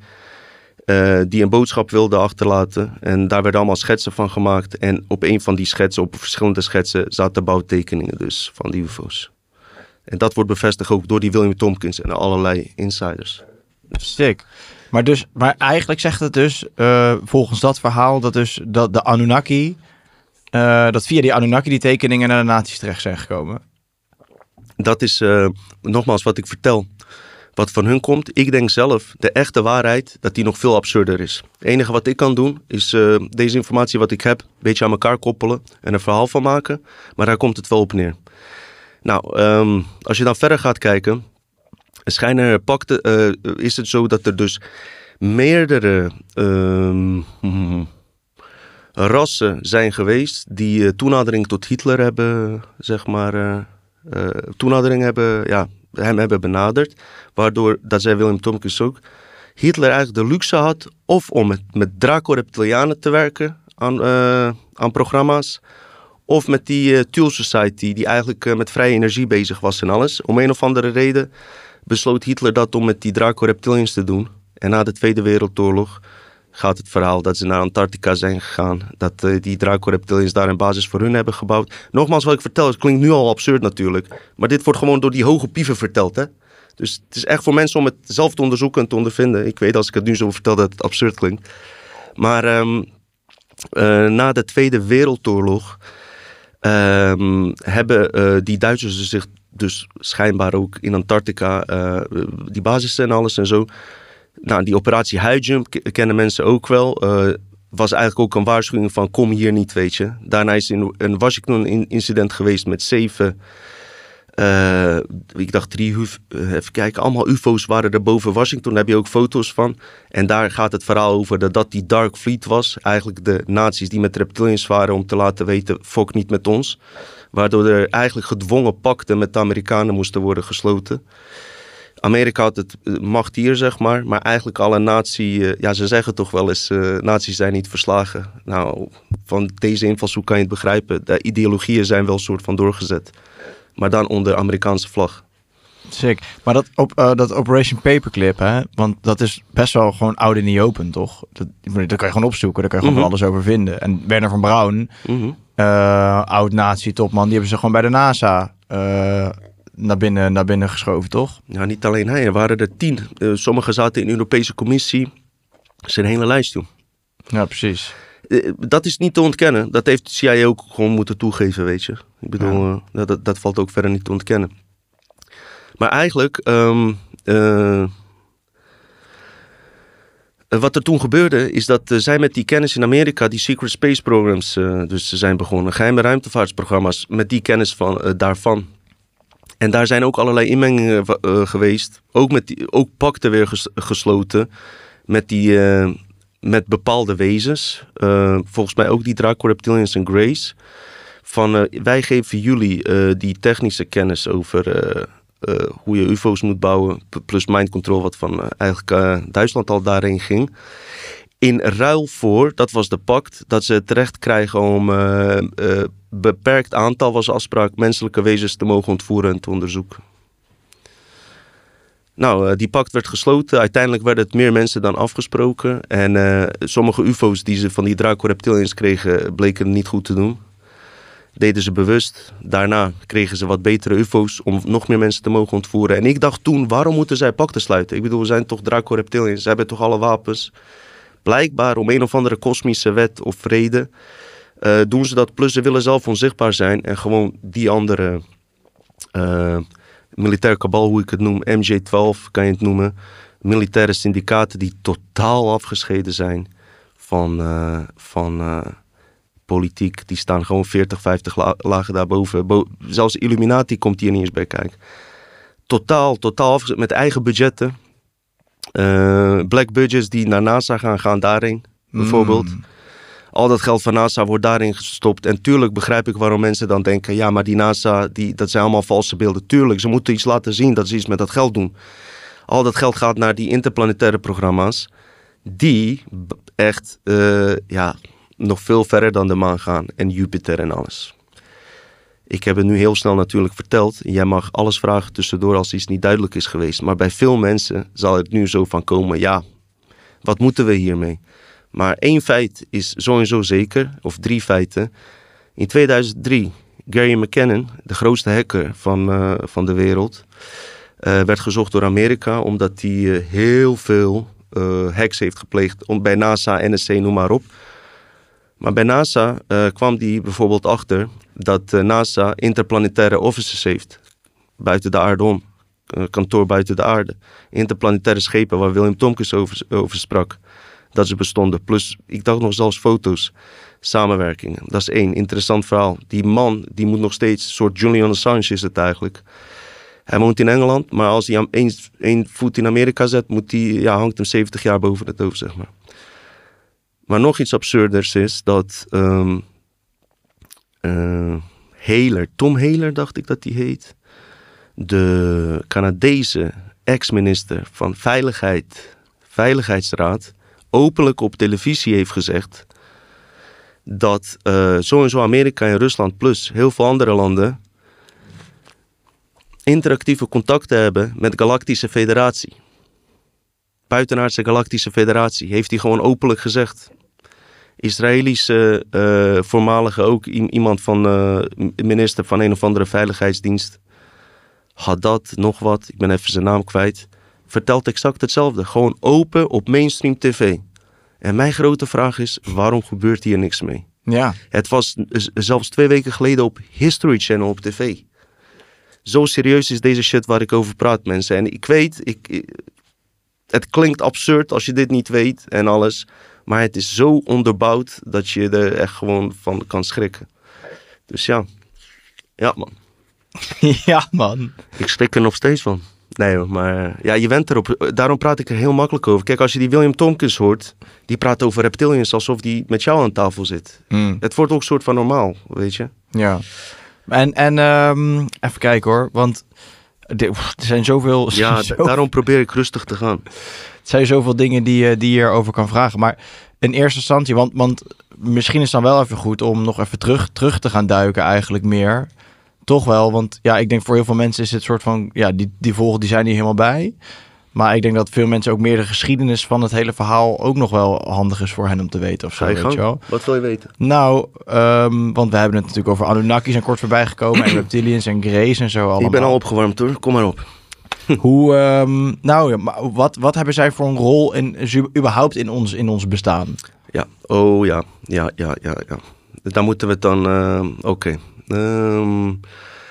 Er zijn sowieso in het universum, dat geloof ik, daar ben ik van overtuigd, goede en slechte krachten. Maar wij zijn gewoon miljoenen jaren lang door die slechte krachten, wat ik heb onderzocht, wat slechtere, slecht is misschien een slecht woord, die een bepaalde ideologieën hebben, die niet echt goed voor ons uitpakt. En misschien is het beste te omschrijven van, wij vinden het bijvoorbeeld doodnormaal dat we een koe slachten en opeten, maar hoe vinden die koeien dat? En wij denken dat wij goede mensen zijn en geen kwaad doen. Misschien is dat een eerlijkere benadering. Ze hebben een andere ideologie, vooral breindenkend. Ook zelf geïnfecteerd met een AI-virus. Daar moeten we het straks ook over hebben bij de designers. Dat is een virus van miljarden jaren oud. Die eigenlijk controle over de mens heeft genomen. Je moet je zo voorstellen, je hebt nu die open GPT-AI. En wat als die zich na een paar miljoen jaren zodanig ontwikkelt dat jij hem in je brein hebt geplaatst, zeg maar. En dat jij zoveel uit handen geeft dat die voor jou allerlei beslissingen maakt. Dat je op een gegeven moment vergeet dat je hart ook een eigen brein heeft. Die wezens zijn daar, wij zitten ook in die fase, dus we zitten er diep in. Maar die zitten daar nog dieper in, waardoor ze bepaalde menselijke empathische vermogens niet hebben, die wij wel dus hebben. Zij zijn het kwijtgeraakt. En al die pakten die zijn gesloten, vanaf die kant, is het om mensen te onderzoeken en te ondervinden hoe kwantumfysica werkt en hoe die kracht van creatie werkt, zodat zij het bij zichzelf kunnen implementeren. Maar nog steeds dat het onder draconisch veld valt. Want in principe zouden ze zich ook toe kunnen voegen aan mensen, maar dan moeten ze in het organisch netwerk gaan en dat willen ze niet. Ze willen in die reptiele netwerk, zeg maar, draconisch netwerk blijven. En tegelijkertijd de krachten hebben die mensen hebben. En dat doen ze met die ontvoeringen, hybridiseringsprogramma's, waarbij ze dus mensen klonen maken, waar je gewoon een mens ziet, maar dan met een insecten- of reptiele bewustzijn. Maar volgens mij is dat ook niet helemaal goed gegaan of gelukt, omdat menselijke fantasiekracht zo absurd is dat de mens zelf niet eens weet hoe dat werkt. Dus het schijnt daar heel erg om te draaien. En die Dr. Trueman van DMT Spirit Molecule heeft dat dus ook ondervonden toen hij die mensen injecteerde die in andere dimensies beland werden in ontvoeringen. En zijn conclusie was, die ontvoeringen vinden plaats bij zijn patiënten omdat die wezens, reptilians en greys, zelf hun vermogen zijn kwijtgeraakt om te scheppen. En mensen vooral op emotie testen en dat soort dingen, zeg maar. Om zelf dat te hervinden, maar wel op een nog steeds op een niet juiste wijze, zeg maar. Ontvoeringen. Onderdrukkende wij. Want uiteindelijk willen zij met die kracht ons gewoon in bedwang houden. Snap je? En wat is daar voor hun nut van? Ja, angst. Ze hebben werelden gekoloniseerd met gemak. En nu zitten ze ineens op aarde waarin allemaal bronwezens zijn geïncarneerd. Met bepaalde gaves waar ze niet op hadden gerekend. En daar zijn ze zelf ook van geschrokken. Die ontvoeringen zijn ook in 1940 ongeveer begonnen. Wat meer, zeg maar. En het schijnt, ik weet niet of het ook zo is, dat rond die tijd ook sommigen noemen het starseeds, begonnen te incarneren, zeg maar. Ik weet niet of je dat verhaal kent. Wezens die direct uit de bron komen van andere planeten in deze lichamen. En dat zouden wij dan moeten zijn. Alle mensen die zich met deze thema's bezighouden, die het triggert. Plus ook mensen die zich hier niet mee bezighouden en nog gaan ontwaken. Ongeveer 30% van mensen op de wereld. 30? Ja, zo wordt er verteld. Heeft die connectie, zeg maar, met die andere werelden. En daar zijn ze best wel van geschrokken, zeg maar. Maar weet je wat ook interessant eigenlijk is? Nou? Dat is... ik denk dat Paperclip wel een beetje duidelijk... Oh, heb je vragen over Paperclip? Duidelijk. Oké, ken jij serie Stranger Things? Ja. Nou. Ik heb het 1 seizoen volgehouden, maar ik werd er helemaal gestrest van. Ja, het is ook... het is gebaseerd op op de insider waar ik straks over ga praten, maar totaal anders verteld. Stranger Things is eigenlijk Montauk. Daar speelt het zich af. Plek in Amerika, Long Island. En Montauk Project is een tijdreisprogramma. En ik dacht ook vroeger toen ik dat zag van het zal allemaal wel. Totdat je het weer gaat onderzoeken. Die paperclip nazi's, de grootste gedeelte die aanspoelde was op Long Island. Bij de Montauk. Daar zijn dus... hoe ga ik het meest simpele vertellen? Philadelphia-experiment slaan we over, omdat dat daaraan gelinkt is. Omdat het anders te ingewikkeld wordt. Die nazi's hebben in Montauk ook bepaalde projecten doorgezet op een gegeven moment. Met black budgets. Ze hebben zo bijvoorbeeld... die militaire kabal heeft bijvoorbeeld via een kaping van een trein in Frankrijk, waar allemaal nazi-goud in zat, voor 1,5 miljard, hebben ze gekaapt. Zelf in hun black budgets gestopt. En daar projecten zijn ze mee begonnen. Waaronder dus tijdreisprogramma. En dat gebeurde in Montauk onder andere. Nogmaals, het is geconnecteerd aan Philadelphia-experiment waar ze een schip hebben laten verdwijnen. Dat laat ik even buiten. Waren ze bezig... wacht even hoor. Ze waren eigenlijk bezig om via techniek iemand anders lichaam in te kunnen komen. Dat was het hele plan. Dat deden ze met kinderen. En dat deden ze met Arische kinderen. Die via een trigger werden opgeroepen.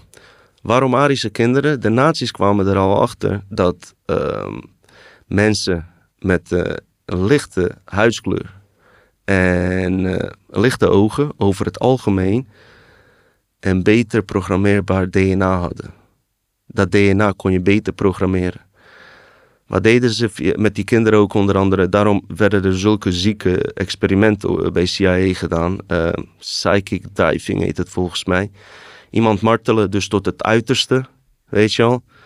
En daarna weer even laten rusten. Iemand verhongeren, daarna weer laten overvoeden. Iemand onder water zetten, net zo lang totdat hij bijna stikt. Boom, weer naar boven gooien, zodat jij diegene die jou boven water zet als een redder gaat zien. Wat er dan gebeurt, ze ontdekten, als je dat doet, ontstaat er in de patroon van de hersenen van die persoon, ontstaat er een kubus. En die kubus die bestaat uit 13 bij 13 compartimenten. Als je dat bij elkaar optelt, 13 keer 13, kom je uit op 2197 aparte kubusjes in een grote kubuscompartimenten. In elke kubusje kan je dus een aparte programmering of alter ego plaatsen. Dus dat houdt in dat één persoon 2197 alter ego's kan krijgen of opdrachten of programma's in laten gooien en alles. En dat lieten ze dus die kinderen doen. En dat deden ze via trigger, via de radio, werd er een hypnose-trigger gezet. En de kinderen die erin trapten, want ook niet alle licht gekleurde kinderen trapten erin. Degene die erin trapte was de trigger. Dus je hoort een geluid. Wij horen een geluid. Maar achter dat geluid zit een informatieveld, zit de opdracht. Die hoor je niet, die komt via je onderbewuste binnen. En dan staat er bij die opdracht, kom om 2 uur 's nachts naar die en die plek. Daar en daar bij elkaar. Nou, daar komt Preston Nichols, is degene die leiding over dat project had. Je hebt allemaal politieagenten die dit bevestigen. Dit is zo zwaar gedocumenteerd ook, dat je het ook echt zelf moet gaan ondervinden. Ze zijn dat project dus gestart, in eerste instantie dus met die kinderen om ze op zo'n mondhoudstoel te zetten. Een soort remote viewing. Bedenk je die plek, bam, bam, bam, bam. Kom in die lichaam van die Russische spion wat je in die Stranger Things serie ziet.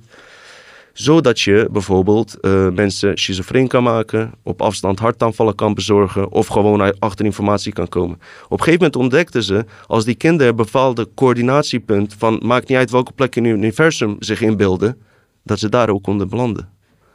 En zo hebben ze die tijdreisprogramma ontdekt. Maar al die tijd is dit aangestuurd door draconische groepen, niet per se alleen reptilians, ook insectoïde wezens. Hun agenda was om het collectieve menselijke brein te hacken eigenlijk. En daar wisten die medewerkers niet eens wat vanaf. Onder de grond werden tevens ook experimenten gedaan met mensen.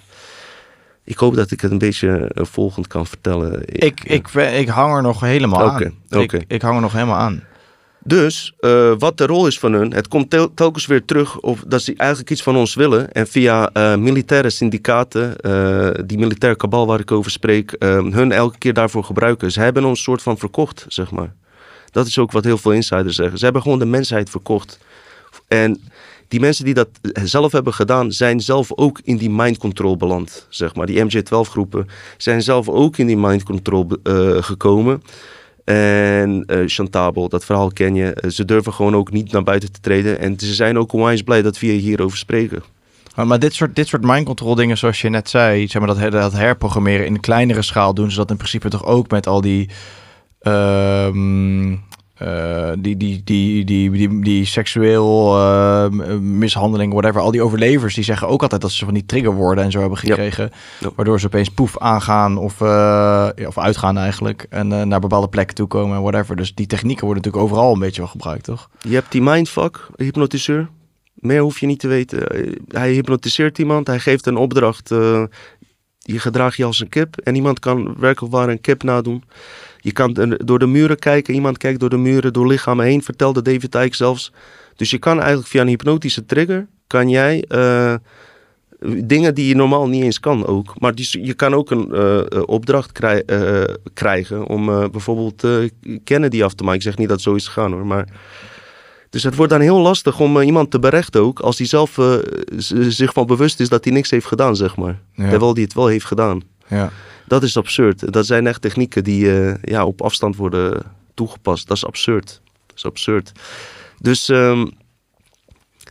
wat maakt dit eigenlijk ook mooi, is eigenlijk van de frustratie van die wezens, omdat wij mensen dus echt iets unieks bezitten. En dat is voor mij altijd de achtergrond, waardoor ik niet verdwaal in deze onderwerpen over het algemeen. Al moet ik zelf ook uitkijken, ook door die podcast, moet ik alles weer opnieuw naar voren halen. Is altijd van, hé, maar luister, we zijn zo ze doen zoveel moeite. Dus blijkbaar dat goud waar je het over hebt, dat in het donker is blijkbaar veel waard, zeg maar. Ja, en dan komt dus Lush, ja. Maar dat komt eigenlijk iedere keer weer terug op onze creatiekracht, toch? Op ons het stukje wat wij in ons dragen, wat zorgt dat wij daar überhaupt uit kunnen komen. Juist, en heel veel spirituele leer hiervoor was vol tegen deze onderwerpen. Nog steeds een grote groep. Is van, als we het hierover hebben, maken we het alleen maar erger. Maar dat schijnt dus niet zo te zijn. Dus het schijnt zo te zijn dat we het juist wel over moeten hebben. Want als we onze bewustzijn hierop neerzetten, zijn we eigenlijk die gesloten velden aan het ontgrendelen. En gooien het een soort van in de groep. Wordt het gezien, wordt er iets mee gedaan. Wij gooien het nu in de groep. Iemand anders doet er misschien wat anders mee, zeg maar. Maar het wordt in beweging gebracht. Een veld waar niet over gesproken mag worden, zeg maar. Mm. Het kan positief zijn, maar ook negatief. Dus het is wel degelijk goed dat we dit doen. Maar het is ook meer, zeg maar, je licht erop schijnen en er bewustzijn en het mensen bewust maken is iets anders dan er heel erg energie aan geven en met energie er tegen ingaan, toch? Klopt. Kijk, je kan deze thema's, bedoel je dat mensen er ook bang van kunnen worden of zo? Ja, kan gebeuren. Daarom meld ik altijd erbij als ik over deze thema's heb, dat we sowieso oneindige wezens zijn, dat ons niks kan gebeuren, dat zelfs een dood een soort van illusie is en... als je er niks mee doet, blijven we hier. we worden niet beter, zeg maar. Ik ben niet echt tevreden over deze realiteit. Dus ik heb zoiets van, laten we gewoon zo dicht mogelijk naar de kern gaan. Ik zit daar misschien wat dichterbij dan gemiddelde podcaster, maar ik ben er ook nog lang niet. Dus alles staat open. En ik zit ook nu wel ook in een fase om ook wat meer focus op die creatie en kracht weer te zetten, zeg maar. Alleen ik weet niet hoe ik daaruit ga komen in combinatie met podcasten. Ik ben niet zo'n figuur die dan mensen vertelt hoe... zo'n life coach, weet je wel. Ik ben daar helemaal niet van. Echt niet. Nee, maar dan is misschien ook jouw rol dat je gewoon vooral ons moet gaan vertellen over alles wat ons klein houdt. Ik heb laatst ook gezegd, mensen, ik ben een soort treinstation. Eigenlijk heb ik het liefst dat je op een gegeven moment ook gewoon niet meer kijkt en gewoon verder gaat naar mensen die, snap je? Maar ja, mensen blijven kijken, ik kan er niks aan doen. Dan is het niet meer jouw verantwoordelijkheid, nee, toch? Nee. Dan heb je ze ervoor gewaarschuwd. Ja, en voor mij persoonlijk, de laatste 3 jaar, ik heb wel dingen ontdekt. Maar ik moet je eerlijk zeggen, ik weet niet of ik echt mijzelf verder veel heb ontwikkeld. Ik heb laatst, die jongen komt voor de kijker dan volgende week op bezoek gehad. Hij kijkt naar jou, hij kijkt naar ons. En die jongen is pas 3 jaar wakker. En hij had zo'n energie en...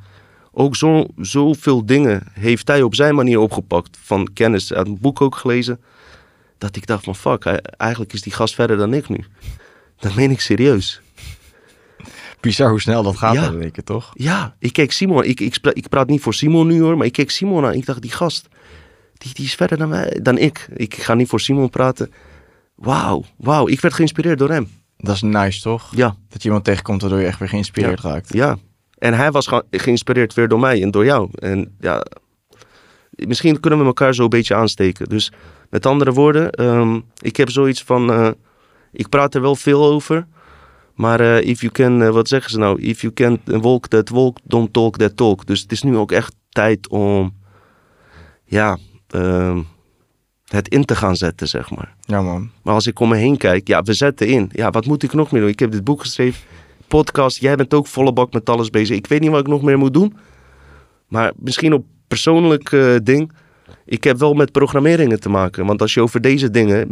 Merk jij trouwens dat nadat je met Marcel Messink andere kanten bent gaan bekijken, dat je met programmeringen wat meer tegenwerking kreeg? Of heb je dat niet echt gehad? Jawel, ja, zeker wel. Ik heb... zeker wel. Maar ik ben toen naar Ike gevlogen. En daar merkte ik wel in ieder geval echt op fysiek niveau wat er gebeurde. Want we konden natuurlijk echt niet heen vliegen door corona en zo. Toen hebben we natuurlijk dat vliegtuigje geregeld. Maar dat was ook echt kantje boord dat we konden gaan. En ik had Marcel nog aan de lijn. En Marcel zei, ja, je gaat 100% tegengewerkt worden. En de allerlaatste, we zijn naar Lelystad, want we vlogen naar Lelystad. De laatste half uur konden we toch gaan. Twijfel. Want als het heel hard regent, was echt niet de bedoeling dat we zo'n klein vliegtuig gaan vliegen. Hebben we toch gedaan. Konden we eigenlijk niet landen op de Isle of Wight, omdat het te harde storm was en shit. Uiteindelijk toch op een of andere rare manier dat vliegtuig aan de grond gekregen. Dus dat was wel veel momenten waarvan we niet zeker wisten of het ging lukken. We hadden toen nog superveel technische problemen toen we in Engeland waren trouwens. Ja, een paar van dat soort voorbeelden. Dat merk je wel. Ik merk serieus waar... dat ik op zo'n subtiele wijze word tegengewerkt. En ik weet dat het... hoe moet ik dat uitleggen? Van die kleine tegenwerkingen, maar dan 20, 30 op een dag als het er zijn, dan loopt dat dus best wel op, waardoor je de zin erin kwijtraakt als je iets wilde gaan doen, zeg maar, weet je wel. Kleinste dingen. En dat is dan juist heel goed om te beseffen van, wat gebeurt hier allemaal eigenlijk? Dus eigenlijk is dit omgekeerde kwantumfysica. Want toen ik dit boek schreef, waren het allemaal leuke dingen. En nu ik dit boek, die tweede deel schrijf, is het allemaal minder leuk. Die reacties zijn minder leuk. Ik zal je wat leuks vertellen. Ik ga er niet uitgebreid op in. Laat ik even aan hem zelf over. Mijn boekmanager, Hans van der Meij. Ik noem hem even boekmanager, maar coördinator. Ik weet niet eens hoe ik hem moet noemen. Ik heb een hoofdstukje waar ik over die tegenwerkingen, weet je wel, waar ik over wat ik dus heb meegemaakt. Hij leest dat en hij gelooft het niet. Dat zei hij achteraf tegen mij. Totdat het exact hetzelfde wat mij gebeurde, hem ineens gebeurt. Ik kreeg nu ook echt kippenvel van dat. Want toen hij mij dat vertelde, kreeg ik ook hoop in dat boek. Ik dacht, wauw, het veld reageert. Dus, al heeft het op hem gereageerd, vind ik het al voldoende. Verder, misschien dat hij het ook een keer in de uitzending bij mij of ergens zegt. Weet je, laat ik het bij wat het exact is. Niet alleen bij hem, maar ook bij andere mensen die hij dat manuscript heeft laten lezen. Absurd, zegt hij. Terwijl hij daarvoor eigenlijk, niet dat hij mij niet geloofde, hij dacht dat ik overdreef. Maar komt dat denk je omdat je met zulke donkere materie ook bezig bent in dat boek dan? Ja. En dan kunnen mensen zeggen, ja, maar wat heeft het dan voor nut om hiermee bezig te zijn? En ik zeg dan op mijn beurt zeg ik, je kan niet om deze thema's heen. Daar ben ik van overtuigd.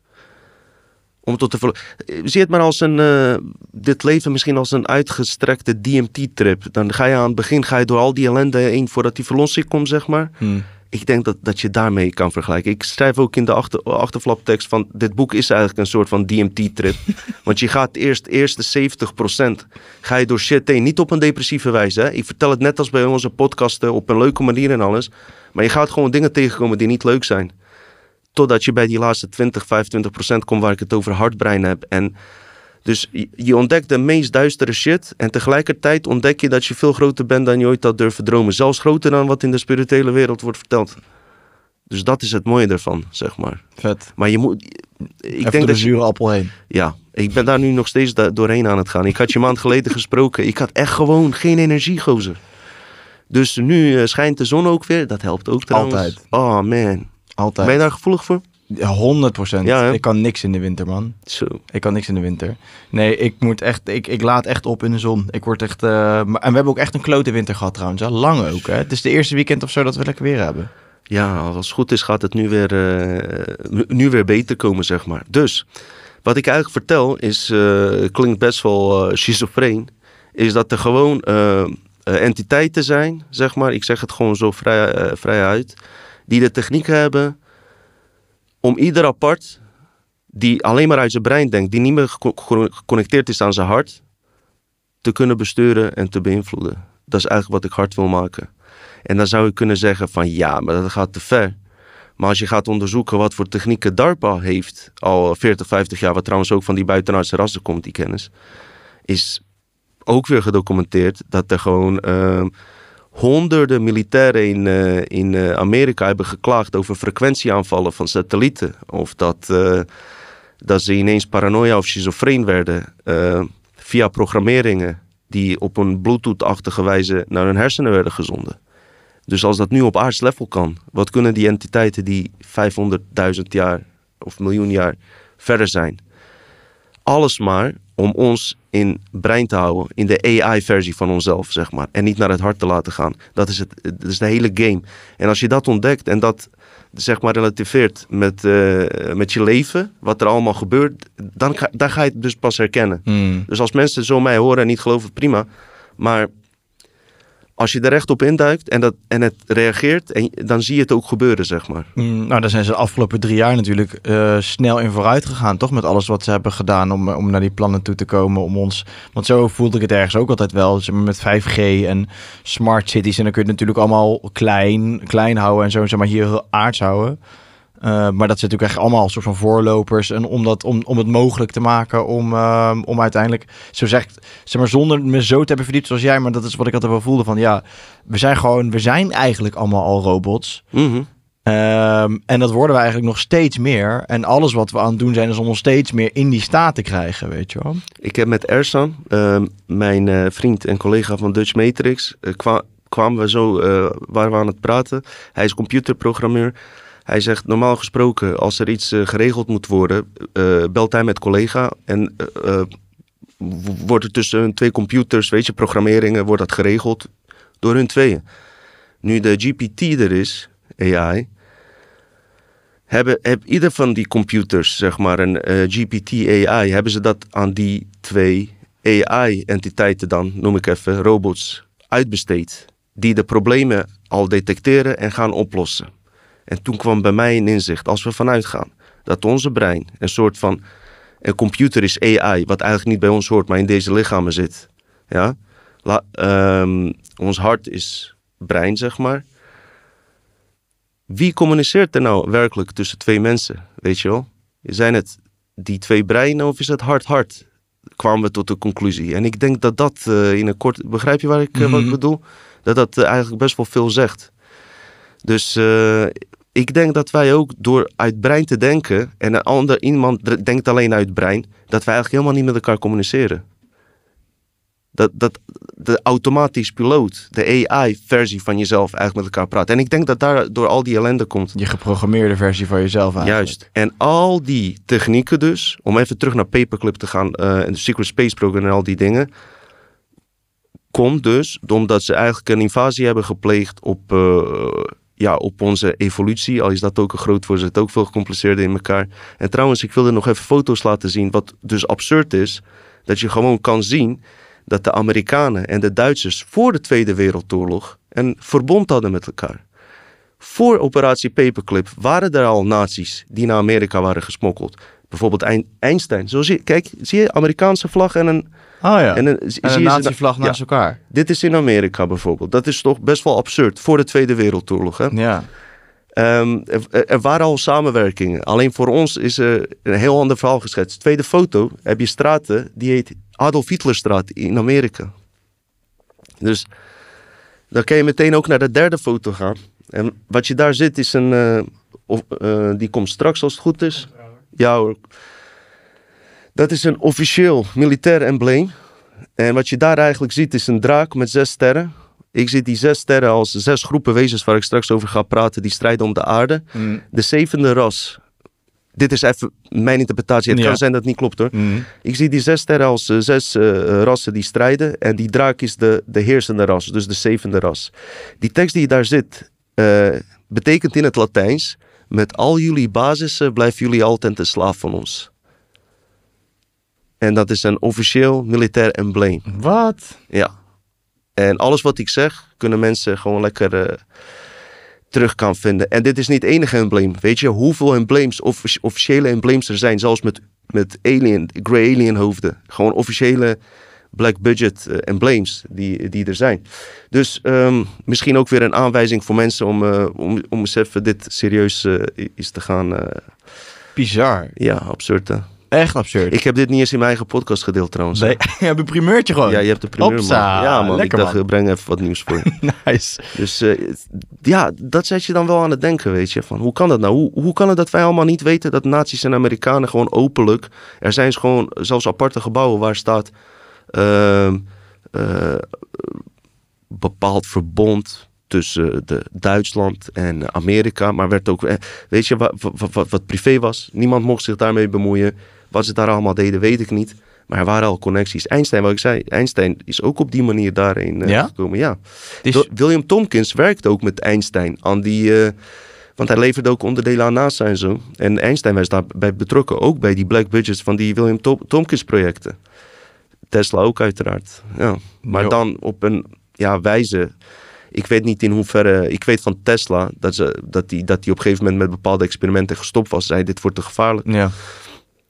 Kan je nou Einstein beschuldigen dat hij dat heeft gedaan? Ja, misschien wist hij ook niet eens waarvoor hij gediend heeft. Nee. Maar we leven in een vreemde wereld. Maar ik vind sowieso met dat hele Operation Paperclip... daar vind ik al van... Als je dat tegen een random persoon op straat zou vertellen... zou die zeggen, rot op gast, nooit. Terwijl het gewoon open overal te zien is. En dat vind ik ook al zo bizar. Ik vind het bizar dat je het niet eens tegen iemand van alternatieve media kan vertellen.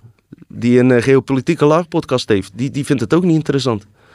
Nee. Die doorzit het ook niet. Maar ik zeg jou, dingen die ik vertel zijn beter gedocumenteerd dan die COVID shit en die CBDC en weet ik veel wat allemaal. Bitcoin, wat is er nog allemaal? Serieus, ik durf ook met iedereen echt die een gesprek aan tafel te komen om daarover te hebben. Of ja, ik hou niet eens van discussie voeren, maar ik sta hier heel vast in, zeg maar, weet je. Maar het voelt, denk je niet dat het gewoon te ver weg voelt van de soort van realiteit die ons gevoed wordt, waardoor het nog wel... waardoor je niet compleet gezichtsverlies leidt op het moment dat je over de geopolitieke zaken bezig gaat of over corona, weet ik veel wat allemaal, want daar kan iedereen nog wel een beetje mee inkomen. Ja. Maar het is zo een verre realiteit voor heel veel mensen dat ze daar niks van hebben. 5 jaar geleden, als je over satanisch misbruik had, was dat ook voor hun, hadden ze het ook niet geloofd. Dus het is maar net waar je met je bewustzijn in zit. Daarna heb je natuurlijk donaties, hè? Die lopen ook natuurlijk terug als je over deze thema's gaat praten. Dus ik weet niet in hoeverre dat allemaal linken met elkaar heeft. In hoeverre ze echt vrij zijn, zeg maar. Ik zeg alleen, deze dingen zijn zo van belang. Want wat heeft het dus te maken met onze dagelijkse werkelijkheid is... Je wilt toch weten waar het, bron, kwaad, waar het dan waar het dan beetje vandaan komt. Ja, nou, man. in ieder geval niet via WEF of World Economic Forum. Snap je? Nou is het nog wel ingewikkeld in elkaar. Er is niet één bepaalde groep die de macht hier natuurlijk heeft. Er schijnen dus meerdere rassen te zijn die constant strijden om de macht op aarde te hebben. En die hebben natuurlijk wel indirect ieder hun eigen politieke figuur. Dus onderling hebben ze ook bonje. Zit het ook niet zo in elkaar dat het allemaal glad verloopt, zeg maar. Dus het is absurd. Maar stel je voor dat er bronwezens komen, onze kosmische familie. Dan gaan ze automatisch samen met elkaar. Die 6 rassen plus de 7e heersende ras, dan gaan ze tegen hun in. En wat William Tompkins vertelde, is dat zij ook echt werkelijk waren... soort van grenzen buiten de aarde hebben gesteld om bepaalde wezens tegen te houden. En hun werd verteld dat dat allemaal bad guys waren. Maar wat nou als dat juist onze familie is, zeg maar. Want je hebt zelfs video's van NASA dat er gewoon een laserstraal naar een UFO wordt geschoten. Nou, Roswell-incident is ook afgeschoten. Misschien zat daar wel goed in. Ik weet het niet, hè. Ik speculeer alleen maar. Maar het heeft natuurlijk te maken met onze dagelijkse... doen en laten qua techniek en wat er wordt uitgerold. Natuurlijk dat verhaal van vrije energie, maar het is nog zoveel groter. Ook het feit dat wij maar 5% van ons DNA gebruiken en dat 95% uitgeschakeld is. En ja, dan moeten we toch naar dat verhaal van die designers gaan. Ja, let's go, man. Want dat is wel dat vind ik ook zo mooi, dat ze net dan het DNA wat dan niet aanstaat, bij ons noemen ze junk DNA. Ja. Alsof we opeens een soort van random DNA hebben in ons lichaam waar nooit iets mee gebeurd is of zo, weet je wel. Dat het universum zo gecompliceerd in elkaar zit, allemaal geometrie, alles is perfect, maar ze maken één fout, ze maken van DNA 95% junk DNA. Dat is natuurlijk onzin, hè. Er zijn zoveel Blue Brain Project, hebben ze nog via kunstmatig bepaalde percentages van DNA's aangezet. Er kwamen mensen in een soort ayahuasca-trip terecht en zo in werkelijkheden. Dus er is wel zeker iets interessants aan de hand.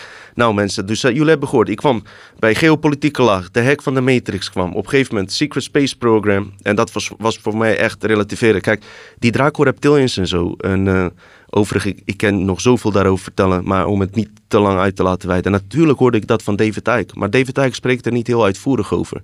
William Tompkins spreekt er echt heel uitvoerig over.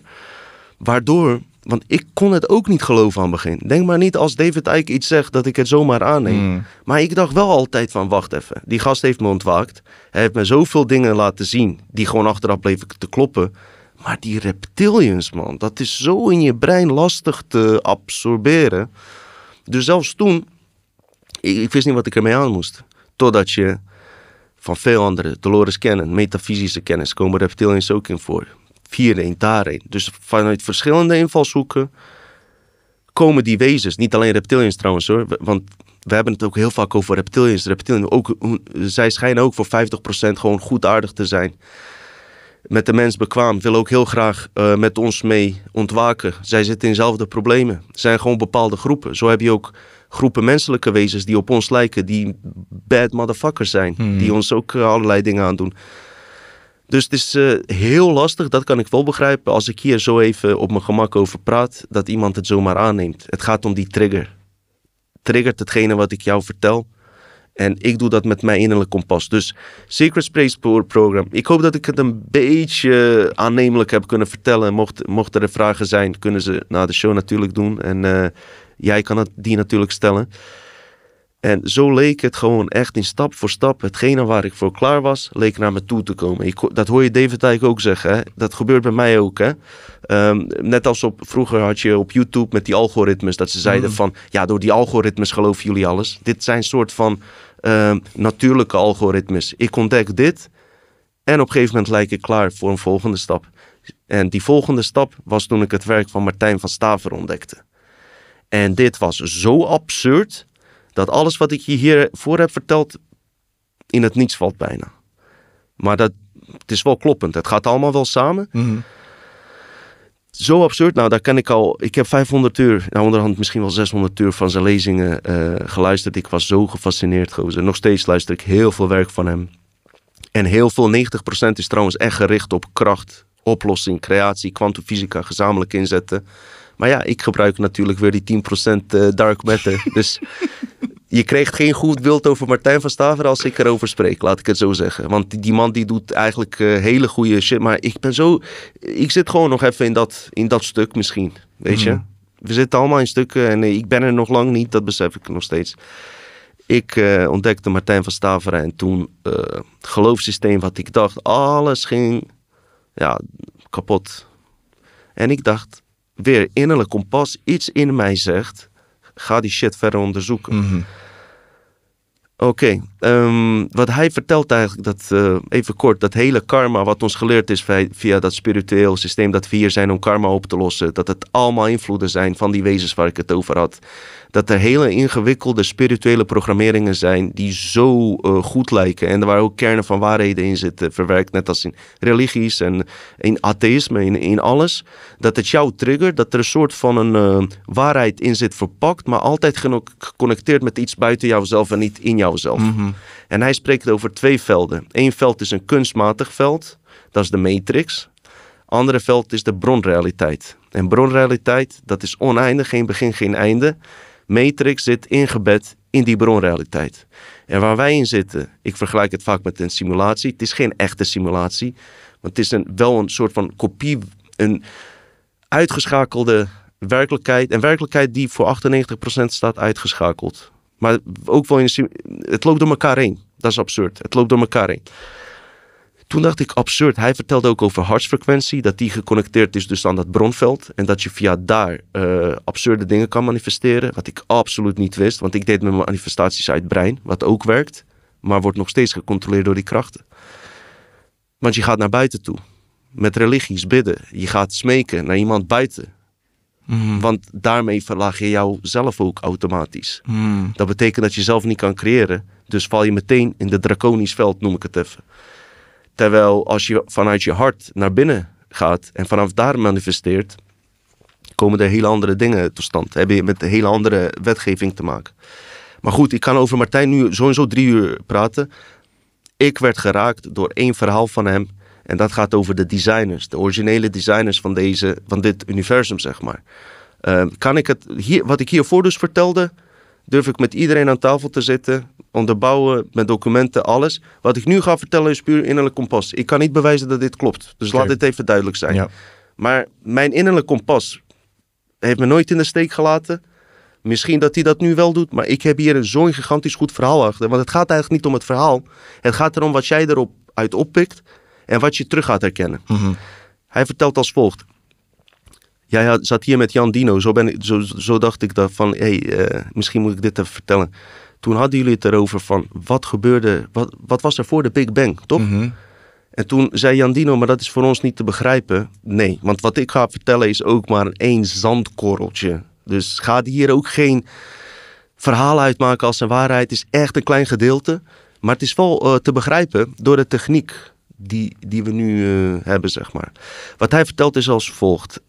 In een andere dimensie, dus voor de Big Bang, in een wereld die wij, laten we zeggen, hemelse sfeer noemen, hebben wij in een werkelijkheid, hij zegt, die werkelijkheid moet je niet echt in het licht zien en allemaal zweverig. Nee, gewoon een feitelijke wereld. Je hebt lichamen, net als je die hier hebt. Je eet daar je appeltje, je zit daar met mensen, je zit te spelen. Alleen je hebt andere vermogens, die staan gewoon vol aan. En je hebt jezelf totaal in de hand. Nou, in die werkelijkheid, wat wij de hemel noemen, hebben wij dus een kunstmatig microop ontdekt. Dat noemen wij de argont hier.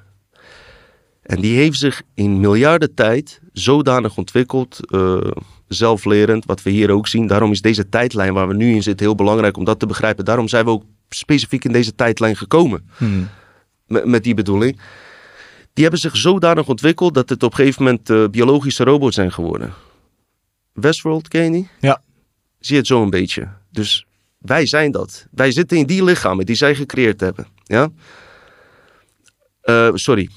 Dat komt straks.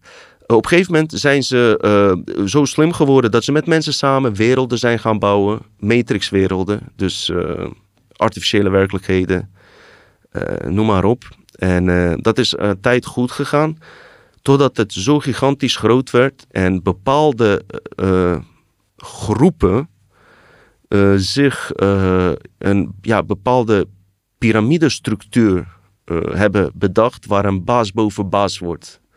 En die zijn werelden gaan innemen. Nogmaals, ik vertel het op mijn eigen manier, mijn interpretatie. En waarschijnlijk vertel ik heel veel dingen ook verkeerd. Maar het gaat even om het globale idee, die heb ik zeker goed. Dus ik ga niet zeggen dat ik het exact goed heb.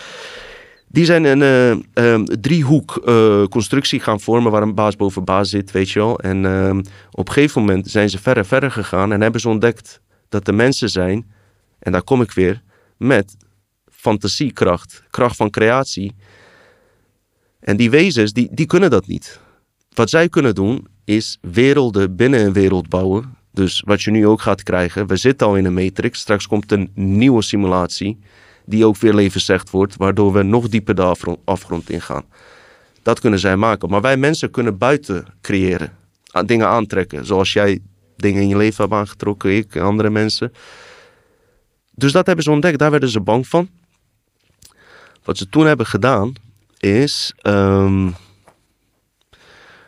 ze hebben dan zeg maar, ze noemen het AI-God, noemen ze het wel eens. Cyber-Satan, hoorde ik ook iemand laten zeggen.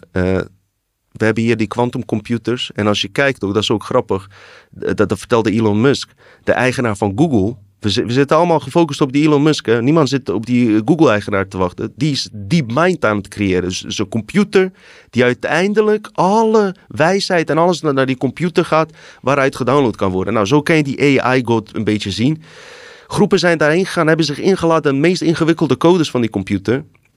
Zijn werelden gaan veroveren. En zo ook menselijke bronwerelden. Hebben ze mensen gekaapt uit de bronwereld naar een matrix. En wat voor veel mensen absurd is, daarom is Martijn volgens mij best wel geboycott door verschillende mensen, is dat ze dit niet konden handelen.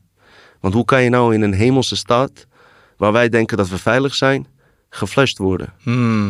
Waarom zou dat niet kunnen? Wie zegt dat dat niet zou kunnen, denk ik dan bij mezelf. Waarom zou je het niet op zijn minst even onderzoeken? Hoe deden ze dat? Want die Martijn vertelt dat exact tot in de puntjes uit.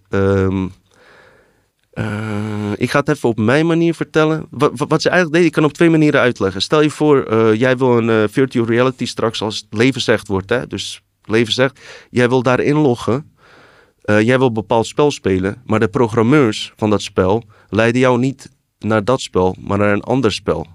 En tegelijkertijd wisten ze je geheugen. En jij zit in dat spel en je kent je historie niet. Wat er eigenlijk is gebeurd, is dat je eigenlijk zwaar genaaid bent eigenlijk. En je zit in een andere wereld. In die andere wereld wordt van alles, allemaal theorieën worden erop losgeslagen wie je werkelijk bent, terwijl dat eigenlijk gebeurd is. Dus 1 deel van ons is ook volgens hem werkelijk zo gekaapt. Helemaal niet vrijwillig hier gekomen. Een ander voorbeeld, wat ik laatst kreeg ik als een concept binnen. Augmented reality, weet je wat dat is? Mm-hmm. Dus voor mensen die het niet weten, vroeger ging je die Pokémons vangen. Hè? Heb je dus een beeld. Ik zie Jorn, maar achter Jorn staat nog een digitale werkelijkheid. Hè? Stel je voor, augmented reality gaat straks hier ook komen. Je loopt dus naar buiten, je ziet dingen. Maar je zit ook dingen in die andere digitale realiteit. Maar een dag later loop je naar buiten. Alles is levensecht. Alles kan je ook aanraken. Techniek is zo ver. Je loopt naar buiten, je ziet een boom. Jij denkt dat het een organische boom is, maar die is vervangen door een digitale boom. Maar je hebt dat niet door. 3 dagen later word je wakker, loop je naar buiten. Is die hele wereld vervangen door een digitale versie. Maar jij hebt dat niet door, omdat het op elkaar lijkt. Maar wat het verschil is dat die kopieversie, want daarom zeggen ze argonten hebben een kopie gemaakt van onze originele werkelijkheid. In die versie zijn zij de programmeurs.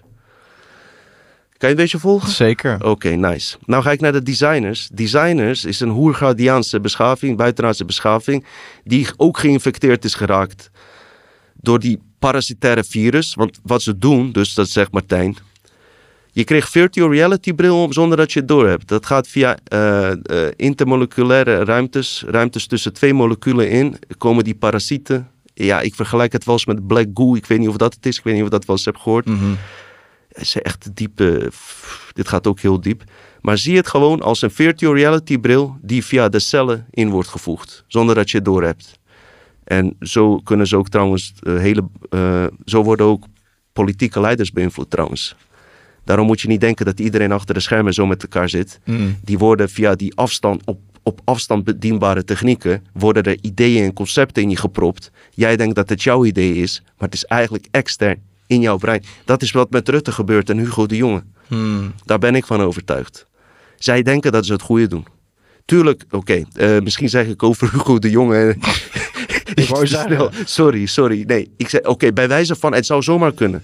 Ik heb Baudet vaak ook horen zeggen, als zij zeg maar in de kantine zitten, dat die Rob Jetten echt overtuigd is van hetgene wat hij doet. Mm-hmm. Dat hij daar echt in gelooft. Nou, dat zijn concepten die worden ingeladen bij invloedrijke figuren.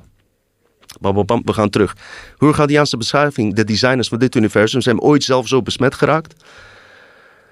En ze konden er niet meer uit. Ze waren zo ver uit hun hart dat ze niet eens konden overlijden. Want in andere matrixwerelden besluit je zelf wanneer je overlijdt. Als je dat leven zat bent, ga je eruit. Zo heel simpel, er is niks engs aan. Mensen zijn blij, nemen afscheid van je. Je verlaat die avatarlichaam en je gaat eruit. Zij zijn zo ver geïnfecteerd dat ze zichzelf niet kunnen ontkoppelen uit hun lichaam. Dus die maken ook constant klonen van zichzelf om in leven te blijven. Heel absurd verhaal. Dus wat hebben ze bedacht? Ze hebben toen bedacht om een universum te creëren waarin in eerste instanties NPC's, biologische robots, wat je in de serie Westworld ziet, worden uitgezaaid. Ja? En de bedoeling was die wezens op een normale manier te laten evolueren. Dus er zijn eigenlijk biologische robots met een kunstmatig bewustzijn. Zodanig te laten evolueren dat ze zelf gaan ontdekken dat er veel meer is dan alleen die wereld waar ze zijn, maar dat er nog een veel grotere kosmos is.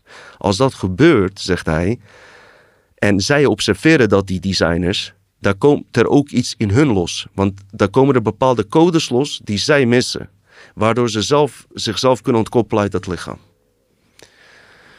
En het heeft heel lang geduurd om een beetje idee te krijgen van hoe zoiets gebeurt. Zo'n emotie, weet je wel, hoe die vrijkomt. En ik kreeg hem echt 4 dagen geleden binnen. Heb je wel eens gezien dat zo'n kindje die 8 jaar nooit heeft gezien en ineens kan zien? Mm-hmm.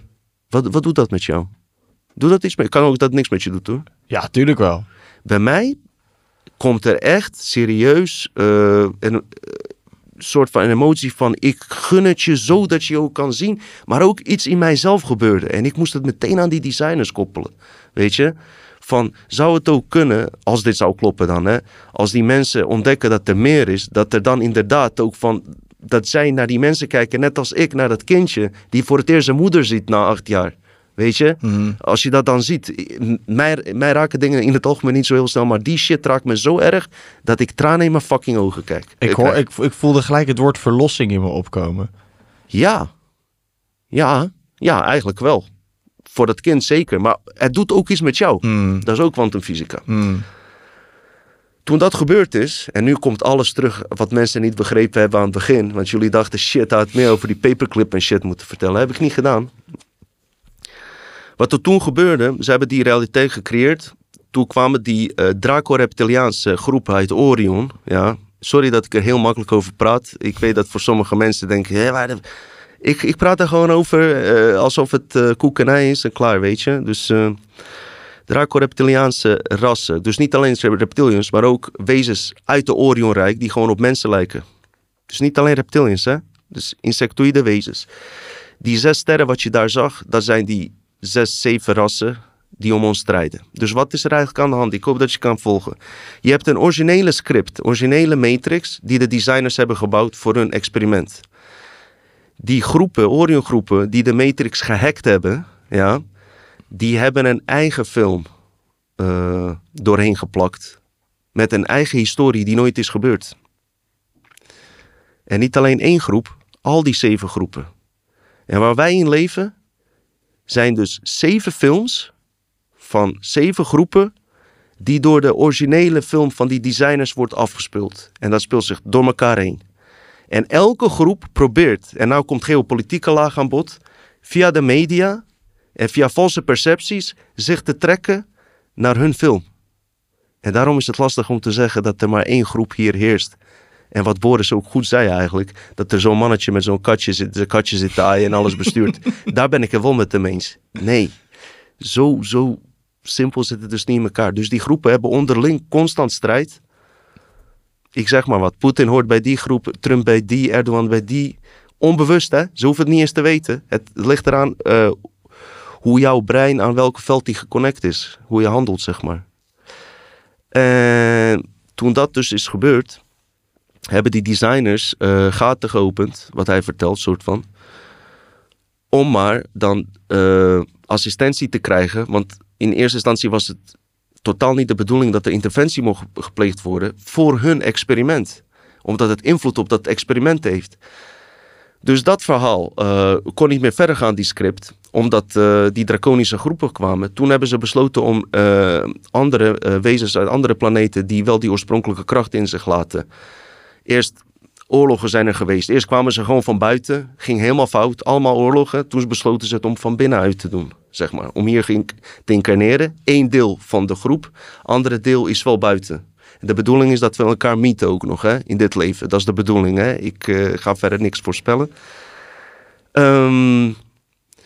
En dan kan het experiment alsnog doorgaan. Want dan zitten wij eigenlijk in dezelfde verhaal van de designers. 95% van onze vermogen zijn we kwijt. En op het moment dat wij gaan ontwaken, gaat er bij hun iets aan. Dat is er veranderd in het script, zeg maar.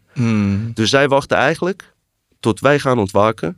En als wij dat effect krijgen, ik noem het even die DMT, wat ik zelf in die ayahuasca-trip heb meegemaakt, van wow, dat die capaciteit aangaat, dan doet dat dus ook iets met hun.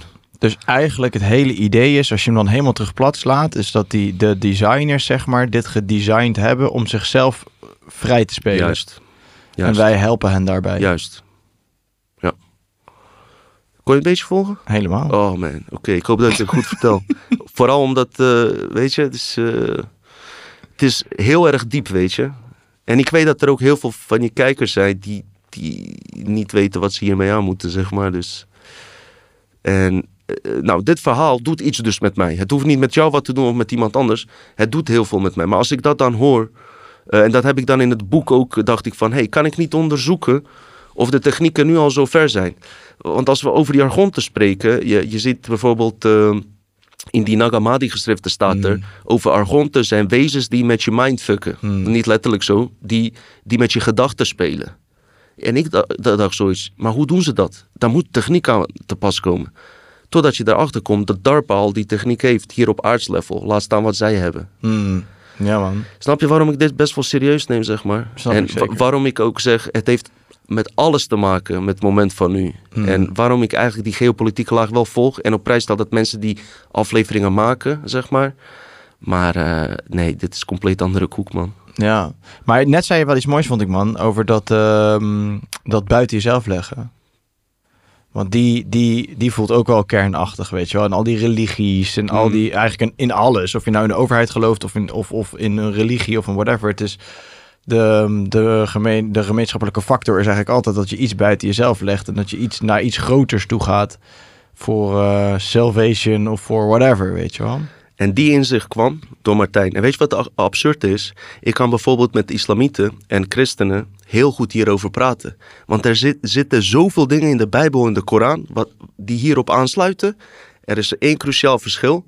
Is dat ik naar binnen ga en de God hier binnen zoek. En dat zij naar buiten gaan. En op deze manier heb ik dus wel gewoon een goede verbinding met gelovige mensen. En hebben ze geen problemen met mij.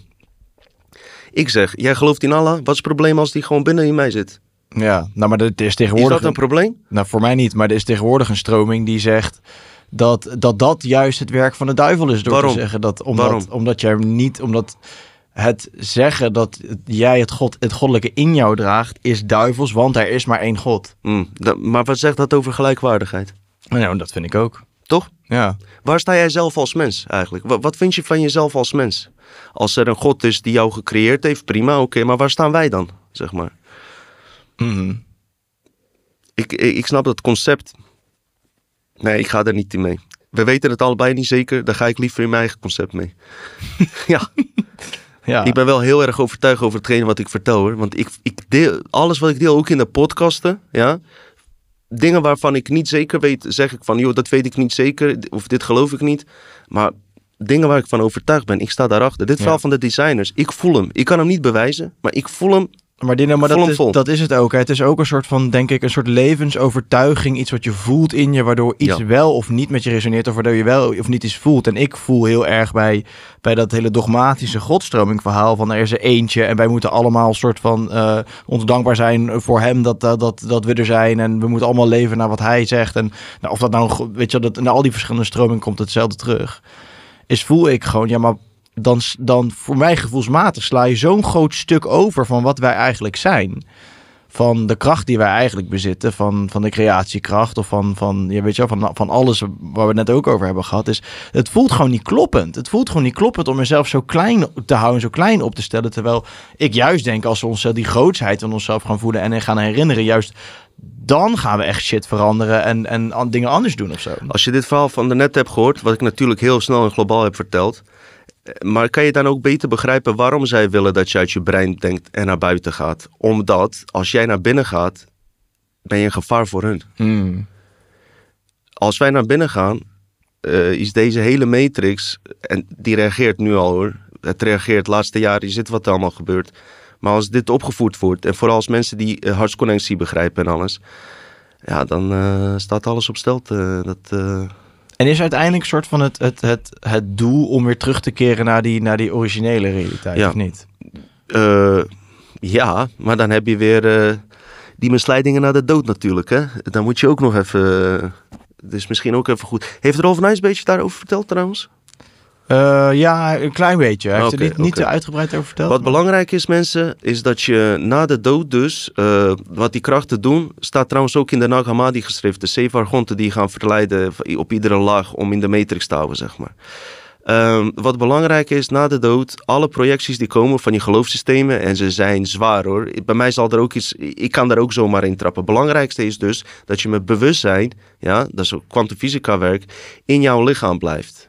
Want wat die wezens eigenlijk willen, is dat je al deze ervaringen, die staat niet alleen in je brein opgeslagen, maar ook in je lichaamscellen, die willen ze van je aftappen. Hoe kunnen ze die aftappen? Niet als jij met jouw bewustzijn binnen bent. Dan heb je controle over jouw lichaam. Ja?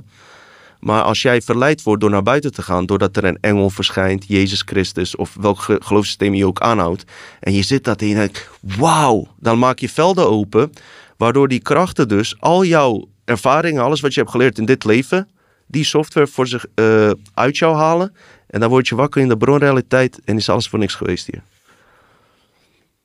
Ja, dat is kut. Hebben we hier 4 uur gepraat voor niks? Ik dacht, dan zet ik dat ook maar even bij. Ja, maar wat horen wij wel te doen dan? In jouw lichaam blijven. Zo en zo, alle voorstellen. Want ik kan me ook niet voorstellen wat er gebeurt. Hè? Ze zijn uitermate slim. Het belangrijkste is, in jouzelf blijven en bij jezelf denken, alleen naar mijn originele kosmische familie, daar ga ik mee akkoord. De rest niet. Je blijft in je lichaam, dus niet afgeleid worden, want dan maak je poorten open. En dan, zodat je database van je geheugen hier intact blijft. En dat is heel erg belangrijk, want deze wereld hier is ook een soort van iets in jouzelf wat hersteld dient te worden, zeg maar. En dat kan alleen door informatie die je hier opbouwt. Maar als die informatie weg is, wat er dan gebeurt, volgens Martijn van Staveren, is niet dat je een nieuw leven gaat leiden, zeg maar, in een andere tijd. Je loopt gewoon weer in als Johan Luca en je leeft gewoon hetzelfde leven weer. Volgens hem zijn er ook geen vorige levens. Je gaat weer deze tijdlijn in. Misschien kleine verschillen. Misschien dat deze microfoon of deze sticker, een rode sticker. Ongeveer hetzelfde leven ga je leiden. Opnieuw weer proberen. En volgens hem hebben we dit al 52 keer gedaan. Collectief. Dus wij eigenlijk ontmoeten we altijd elkaar weer. Vaak wel. Veel mensen die je ontmoet. Hij zegt ook de omgeving om je heen is door die krachten die ons onderdrukken bewust gekopieerd uit de omgeving van je originele werkelijkheid, zodat jij je thuis gaat voelen. Daarom is de natuur zo mooi en zijn er hele mooie dingen, omdat je ook een beetje thuis gaat voelen. Maar ze zijn ook bang om je echt te getraumatiseerd te laten raken. Wist je trouwens dat je ook heel goed kan manifesteren als je onwijs boos bent? In een hele erge emotie zit. Als je bijvoorbeeld heel erg boos bent, alleen dat lukt ons allemaal vaak niet, omdat je daar dan niet aan denkt. Tijdens die boosheid, maar het is ook eigenlijk een emotie en die komt uit je hart. En wij klassificeren het als goed of fout, maar hartsemotie is gewoon bronemotie. Dus tijdens het moment dat je boos bent, je manifestatie inzetten schijnt nog veel krachtiger te werken, zeg maar. Nou, daar kan ik me eigenlijk alles wel bij voorstellen, man. Ja. Boosheid is zo'n krachtige emotie ook. Als je die kan laten gaan, dan kan ik me ook voorstellen dat daar een enorme creatiekracht uit komt. Nou willen mensen ook weten, heb je nog wat hoop voor ons? Ja, man. Nou komt het. Wat voor mij echt cruciaal dus is. 1, ik heb ontdekt dat het hart een eigen intelligentie heeft. Martijn vertelde dat, maar ik neem het niet zomaar aan. Ik ga het onderzoeken. Op een gegeven moment heb ik gezien, er bestaat iets als HeartMath Instituut. In 1990 heeft iemand genaamd Armour, wat ook liefde betekent, ontdekt dat het hart een eigen brein heeft, die 400.000 keer ingewikkelder werkt dan ons brein en hersenen. En sterker uitslaat ook dan onze hersenen, meetbaar qua energie. Leidinggevende factor, plus hij werkt interdimensionaal.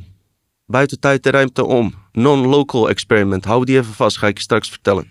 Daarna heeft HeartMath Instituut onder leiding van Dr. Childer heeft dit verder uitgebouwd met een heel team professional. 400 instanties, onafhankelijke instanties hebben zich hierin gemengd en zwaar onderzoek hierop gedaan. Ja. En ze zijn erachter gekomen eigenlijk dat het hart echt niet alleen datgene is wat wij dachten, bloedpompen en alles, maar echt absurde dingen. Zo hebben ze bijvoorbeeld ontdekt, via non-local experiment, hebben ze mensen neergezet voor een scherm en lieten ze 40 beelden zien. Maar die mensen wisten niet wat ze gingen zien. En ze wisten ook niet wat het experiment was. Tussen de beelden was 4 of 5 seconden vertraging. Ze kregen dus 4, 5 beelden te zien van bijvoorbeeld koetjes en kalfjes, mooi zonnig weer en allemaal mooie dingen. En ineens beeld dat daarna kwam, 5e, 6e beeld, een horrorbeeld. Dat er een schrik zou ontstaan. Toen hebben ze ontdekt dat het hart, wat was het nou? Ik dacht 4 seconden of 0,4 seconden eerder op de foto reageert, random foto op internet, dan dat die verschijnt. Weet jouw hart al dat die gaat komen? En toen hebben ze ook ontdekt dat als jij bijvoorbeeld aan iemand denkt of iemand observeert, dat de hartslag van diegene verandert. Ze hebben 1 jongetje in een kamer gezet, zijn hond hebben ze in een andere kamer gezet. Hebben ze tegen die jongen gezegd, denk alleen aan je hond. Die hond was allemaal onder apparatuur en alles. Toen die jongen alleen al aan die hond dacht, werd zijn coherentie van zijn de patroon, kon je aan het patroon zeg maar zien. We hebben effect op elkaar als hart en brein goed zit. Daarmee effect op de hele wereld. Dus het is geen spiritueel verhaal.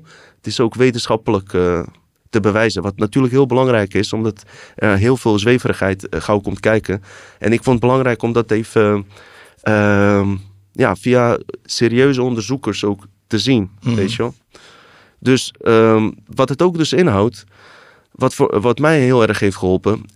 Ik kreeg af en toe gedachten vroeger dat ik dacht van, waarom denk ik dit? Heb je wel eens dat je iets denkt dat je denkt, ik wil dit niet denken? Heb je dat wel eens? Ja, tuurlijk. Nou, wie is dat die dat doet? Ja, goede vraag. Als jij iets niet wil denken, waarom denk je dan? Ja, het is toch je brein. Nou, dan gaan we weer terug naar die technieken die worden ingevoegd.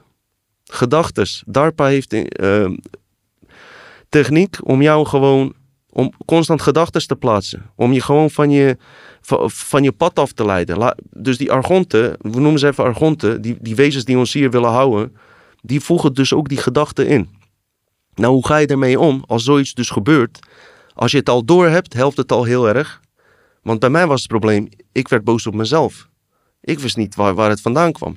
Nu denk ik van, luister, dit zijn ingevoegde gedachten. Terug naar jezelf, bewustzijn naar binnen, concentreren op hart. Plus die gedachten, laat ze voor wat ze zijn, observeer ze. En bij mij werkt dat dus heel goed om daarvan af te komen. Ik heb een ander probleem ook. Ja, ik heb wel meer problemen. Even kijken. Waar ik laatste tijd dus last van heb. Eerst dacht ik ga niet stappen. Komt alleen maar ellende. Ik blijf thuis. Maakt niet uit. Waar je je ook verstopt. Het gaat via je hond, via je kind, maakt niet uit, weet je. Of via mijzelf naar iemand anders toe. Dus als ik bijvoorbeeld een kleine discussie... Ik weet niet of jij dit misschien hebt gehad. Een kleine discussie heb je met iemand. Op dat moment heb je gewoon eventjes die discussie. Daarna ga je weg, niks aan de hand. Kom je thuis. Heb je een hele leuke dag gehad. Ineens, bam, komt die discussie weer naar voren. En ga je ineens aan die persoon een klein beetje irriteren. Die gedachte gaat zich kopiëren. En het wordt steeds erger. En je gaat alleen maar slechte dingen van die persoon zien. Alsof die nooit iets goeds voor je heeft gedaan. En dat wordt dan zo uitgebouwd... dat je bijna, weet ik veel wat met die persoon wil doen. Terwijl dat helemaal niet het geval is. En ik merk zo dat ik in mijn realiteit zo best wel word gefukt, zeg maar. En daarom vind ik het altijd goed. Wat ik altijd dan doe, is even rust nemen. Geen meditatie of driehoek zitten of wat dan ook. Hey, voor ieder zijn ding trouwens. En niet dat dat niet goed werkt. Ik ga dan gewoon lekker liggen. Ontspannen. Ik reis naar mijn lichaam, achter mijn ogen, tussen mijn oren in. Naar mijn brein dus, waar alles gebeurt. En dan ga ik naar binnen. Met mijn bewustzijn. En dit is kwantumfysische techniek. Is je bewustzijn door die gedachten heen laten gaan. En wat doet jouw bewustzijn? Dat zit in ons, die helende kracht. Die filtert eruit. Want dan gaat... Die trilling gaat mee vibreren met jouw oorspronkelijke trilling. Brontrilling. En bij mij werkt het echt onwijs goed. Misschien dat bij iemand anders niet werkt. 80% van de keren is het er zo uit, hè. Is het ineens weg. Bam, meteen erin. Dat is gewoon door de aandacht naar binnen te richten eigenlijk. Juist, want ik hoor je vaak over trauma's praten. Het verbaast me dat je me die vraag niet hebt gesteld, joh. Trauma's bijvoorbeeld. Ik vraag mij dus af... Mijn stokpaardje. Ja. Ik dacht, die gaat nog komen. Kijk, nogmaals, trauma's. Ik vind trauma's echt trouwens voor mensen die iets verschrikkelijks hebben meegemaakt, snap je? Dus ik kan niet voor die mensen praten die echt trauma hebben. Maar mensen noemen ook trauma gewoon kleine dingen waar je gewoon mee zit. Snap je? Dat kan. Hè? Iets uit je jeugd wat niet heel erg was, maar toch knaagt het aan je. Heb je wel eens jouw trauma, zeg maar? Heb je één trauma die je voor altijd hebt verwerkt die nooit terugkomt? Nee, maar ik denk dat het wat gelaagder en dieper zit dan hoe jij het net omschreef. Want ik denk dat trauma niet per se iets kleins is wat vroeger is gebeurd of aan je blijft knagen. Maar wat ogenschijnlijk klein was, maar voor jouzelf als klein kind zijnde, baby zijnde, iets ouder zijnde, zo groot en levensbedreigend was, dat daaruit allemaal verschillende patronen zijn ontstaan om jou van die realiteit weg te halen, zeg maar. Nee, ik wilde eigenlijk ook dus weten wat je dan met trauma bedoelt. Dan kan ik... vertel maar. Sorry. Ja, nou dat is wat ik dus met trauma bedoel. Dus ergens, het is niet soort van één ding dat je een keer een steen op je teen hebt laten vallen. Maar gewoon eerder een oude figuur die bepaalde dingen niet aan je heeft kunnen geven, die je wel nodig hebt gehad eigenlijk om echt te kunnen overleven vroeger. Maar waardoor je dus bent afgescheiden van jezelf. En wat dus zo levensecht en groot is, dat waarschijnlijk als je die realiteit onder ogen zou komen als je zo klein was, je zou sterven. Dus dat kon niet. Dus het is iets heel groots, iets heel wezenlijks wat in je core verankerd ligt, zeg maar. Dat is wat ik zie als trauma. Ik heb je ook horen vertellen, je werkt aan je negatieve punten, hè, die je hebt eventueel en zo. Maar ik denk, wat ik dus ook heb... Ik heb ook het probleem dat ik heel vaak last van schuldgevoel heb. De hele tijd denken dat ik, terwijl er niks aan de hand is. Ik merk ook echt, als één probleem opgelost is, dat mijn brein naar een nieuw probleem gaat zoeken. Heb je dat wel eens? Tuurlijk, ja. Doordat ik dat dus doorzie, daarom zeg ik, waarom is het belangrijk deze kennis te hebben? Ik heb er heel veel aan, omdat ik het niet in kaart kon brengen wat er in mijn brein gebeurt. Ik zie nu mijn brein, ik heb één probleem opgelost en hij gaat een nieuw probleem zoeken. Ik kan nu... Niet altijd, maar voor 90% van keren zeggen... nee, motherfucker, we gaan hier stoppen. Er is genoeg problemen nu. Weet je wel? Maar je moet wel erbij blijven. Want ze zijn heel subtiel. Hè? Het zijn allemaal kleine dingen die zich bij elkaar ophopen. Maar wat ik ook dus heb geleerd... je hebt een soort van...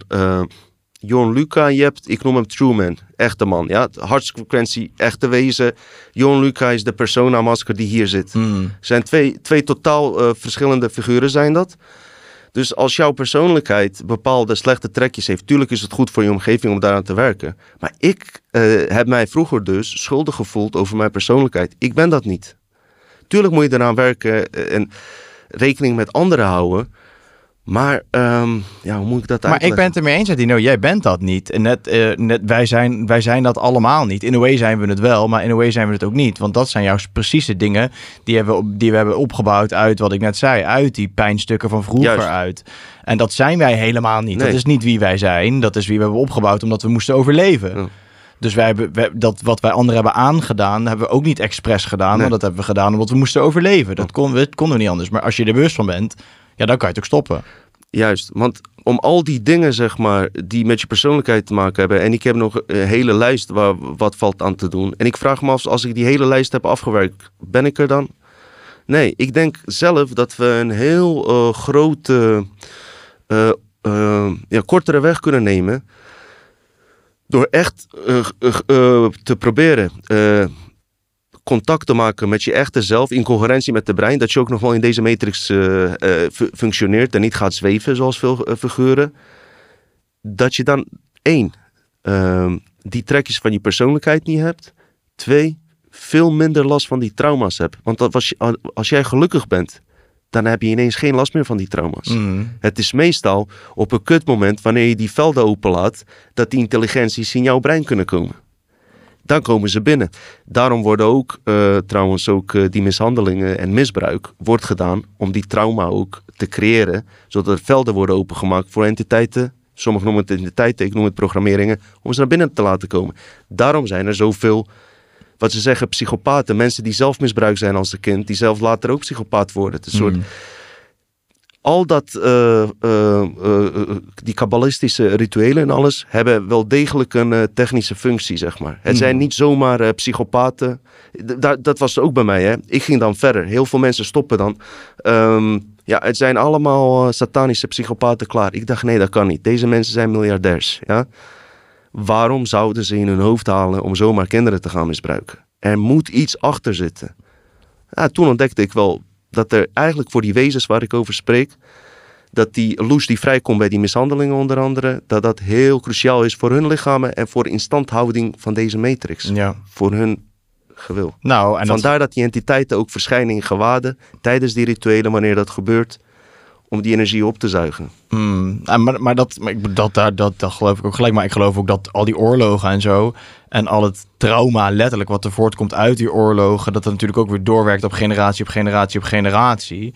En dat voor, als je hem helemaal plat slaat voor entiteiten of mensen of whatever die plannen hebben, heel handig is als je een super getraumatiseerde samenleving hebt uiteindelijk. Want dan ben je heel vatbaar voor al die gekkigheid en al die bullshit. Zeker, geloof ik ook wel, man. Maar net wat ik zei, ik hoop dat mensen in ieder geval iets hebben gehad van dat, wanneer zoiets gebeurt, hoe belangrijk het is om naar binnen te gaan. Want je hebt er ook vaak geen zin in, hè, als je boos bent of zo, om naar binnen te gaan. Maar toch even die tijd te nemen. Ja. Game changer. Nou ja, voor veel mensen is het al bekend onderhand. Maar misschien dat ik er iemand mee help. 100%. Nou, mooi om te horen, man. Ja, man. Hoe sta jij tegen de komende tijd aan te kijken dan?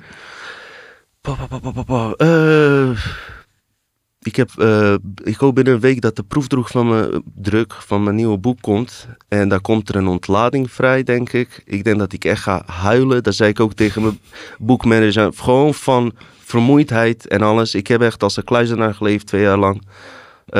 De podcasten zijn daarom eens in de 2 weken, soms eens in de 3 weken. Hoe ik de komende tijd ga... Eerst ga ik lekker met mijn gezin leuke dingen doen. Het klinkt cliché, maar... Mijn vrouwtje, echt, die heeft zoveel en ze zeurt er nooit over. En juist daarom, alle tijd gegund, constant alles in huis regelen met die kleine. Zoveel druk is er op haar geweest. Ik wil misschien lezingen laten gaan geven, maar zelfs dat heb ik opgeschoven. Eerst even met familie een goede vakantie pakken, denk ik. Groot gelijk, man. En in de toekomst, wat de podcast betreft... Ik vertelde net over die geopolitieke mensen die met geopolitiek bezig zijn. Dat ze eigenlijk een beetje mensen in de matrix aan het houden zijn. Maar tegelijkertijd moet ik zelf ook daarvoor uitkijken dat ik dat ook niet doe. Dus kijken of ik nieuwe inspiraties op kan doen. Om afleveringen te maken dat het niet elke keer hetzelfde is. Al doen we wel eens Hollywood ontmaskerd. En dan is het gewoon met de knipoog. Dan ga ik ook zelf bewust met mijn bewustzijn terug de matrix in. Zeg ik dingen waarvan ik weet dat ze niet oké zijn. Maar ik laat het gewoon gebeuren. Maar ik ben me wel bewust van dat het niet oké is, snap je? Er zijn niet hele erge dingen. Maar ik ben me wel bewust van dat mensen daar niet per se meer bewuster van worden van zo'n aflevering. Misschien dat ze een beetje lachen en zo, maar... Maar een beetje lachen is ook belangrijk, hè? Precies, maar dan moeten de grappen wel goed zijn. Dat is zeker weten waar, man. Oké, gozer. Zullen we hem afronden? Ja, ik hoop alleen dat het duidelijk is dat het niet van hak op de tak is. Maar jij bent hier de host. Dus als jij het hebt kunnen volgen, hoop ik dat de rest dat ook heeft kunnen doen. Ik heb het zeker weten kunnen volgen. Fijn om te horen. Ik denk dat er een hoop mensen dit ook zijn. En ze kunnen vanaf hier natuurlijk gewoon altijd verder onderzoeken, toch? Sowieso. Met alles wat je hebt gezegd. Sowieso. En ik zou iedereen aanraden, Martijn van Staveren. Je hebt op YouTube heb je dus Earth Matters. Dat zijn voorlopers van ons. Dit is een podcast. Dit noem ik een podcast. Dat is meer een beetje talkshow-achtige presentatie. Heb je 24 delen. Crowdpower heet het. Ik heb net aan je collega's ook net doorgegeven. Wordt deze materie, wat ik nu heel snel heb verteld, zeer uitgebreid uitgelegd. Nice. Zou ik aanraden. En grote aanrader. En ja, dat is het eigenlijk. En ik vond het leuk dat we zo een beetje met elkaar verbonden zijn. Net wat ik zei, het is één boom, weet je. Met vertakkingen. En misschien hebben we wat nieuwe bladeren laten groeien aan die boom door deze aflevering. Ik ben er dankbaar voor, man, dat je er was. Ik ben ook dankbaar dat je mij hebt uitgenodigd, gozer. Nice. We gaan zo meteen nog even kijkersvragen doen. Juist. Die hebben we opgestuurd gekregen. En voor nu sluiten we deze even af. En dan doen we een kleine pauze en dan doen we kijkersvragen. Ja hoor, prima. Lieve vrienden, ik hoop dat jullie het tof hebben gevonden, dat jullie wat hebben opgestoken ervan. Genoeg voer om uit te zoeken, zou ik zeggen. Als jullie het tof hebben gevonden, doe mij een groot plezier door de podcast te delen met jullie vrienden op jullie socials. En op www.detruemanshow.com kunnen jullie financiële bijdrage doen. Daarmee helpen jullie mij enorm. Wij gaan verder op het Dead Spirit videoplatform met de kijkersvragen. En heel graag tot dan. En anders tot volgende week. Ciao.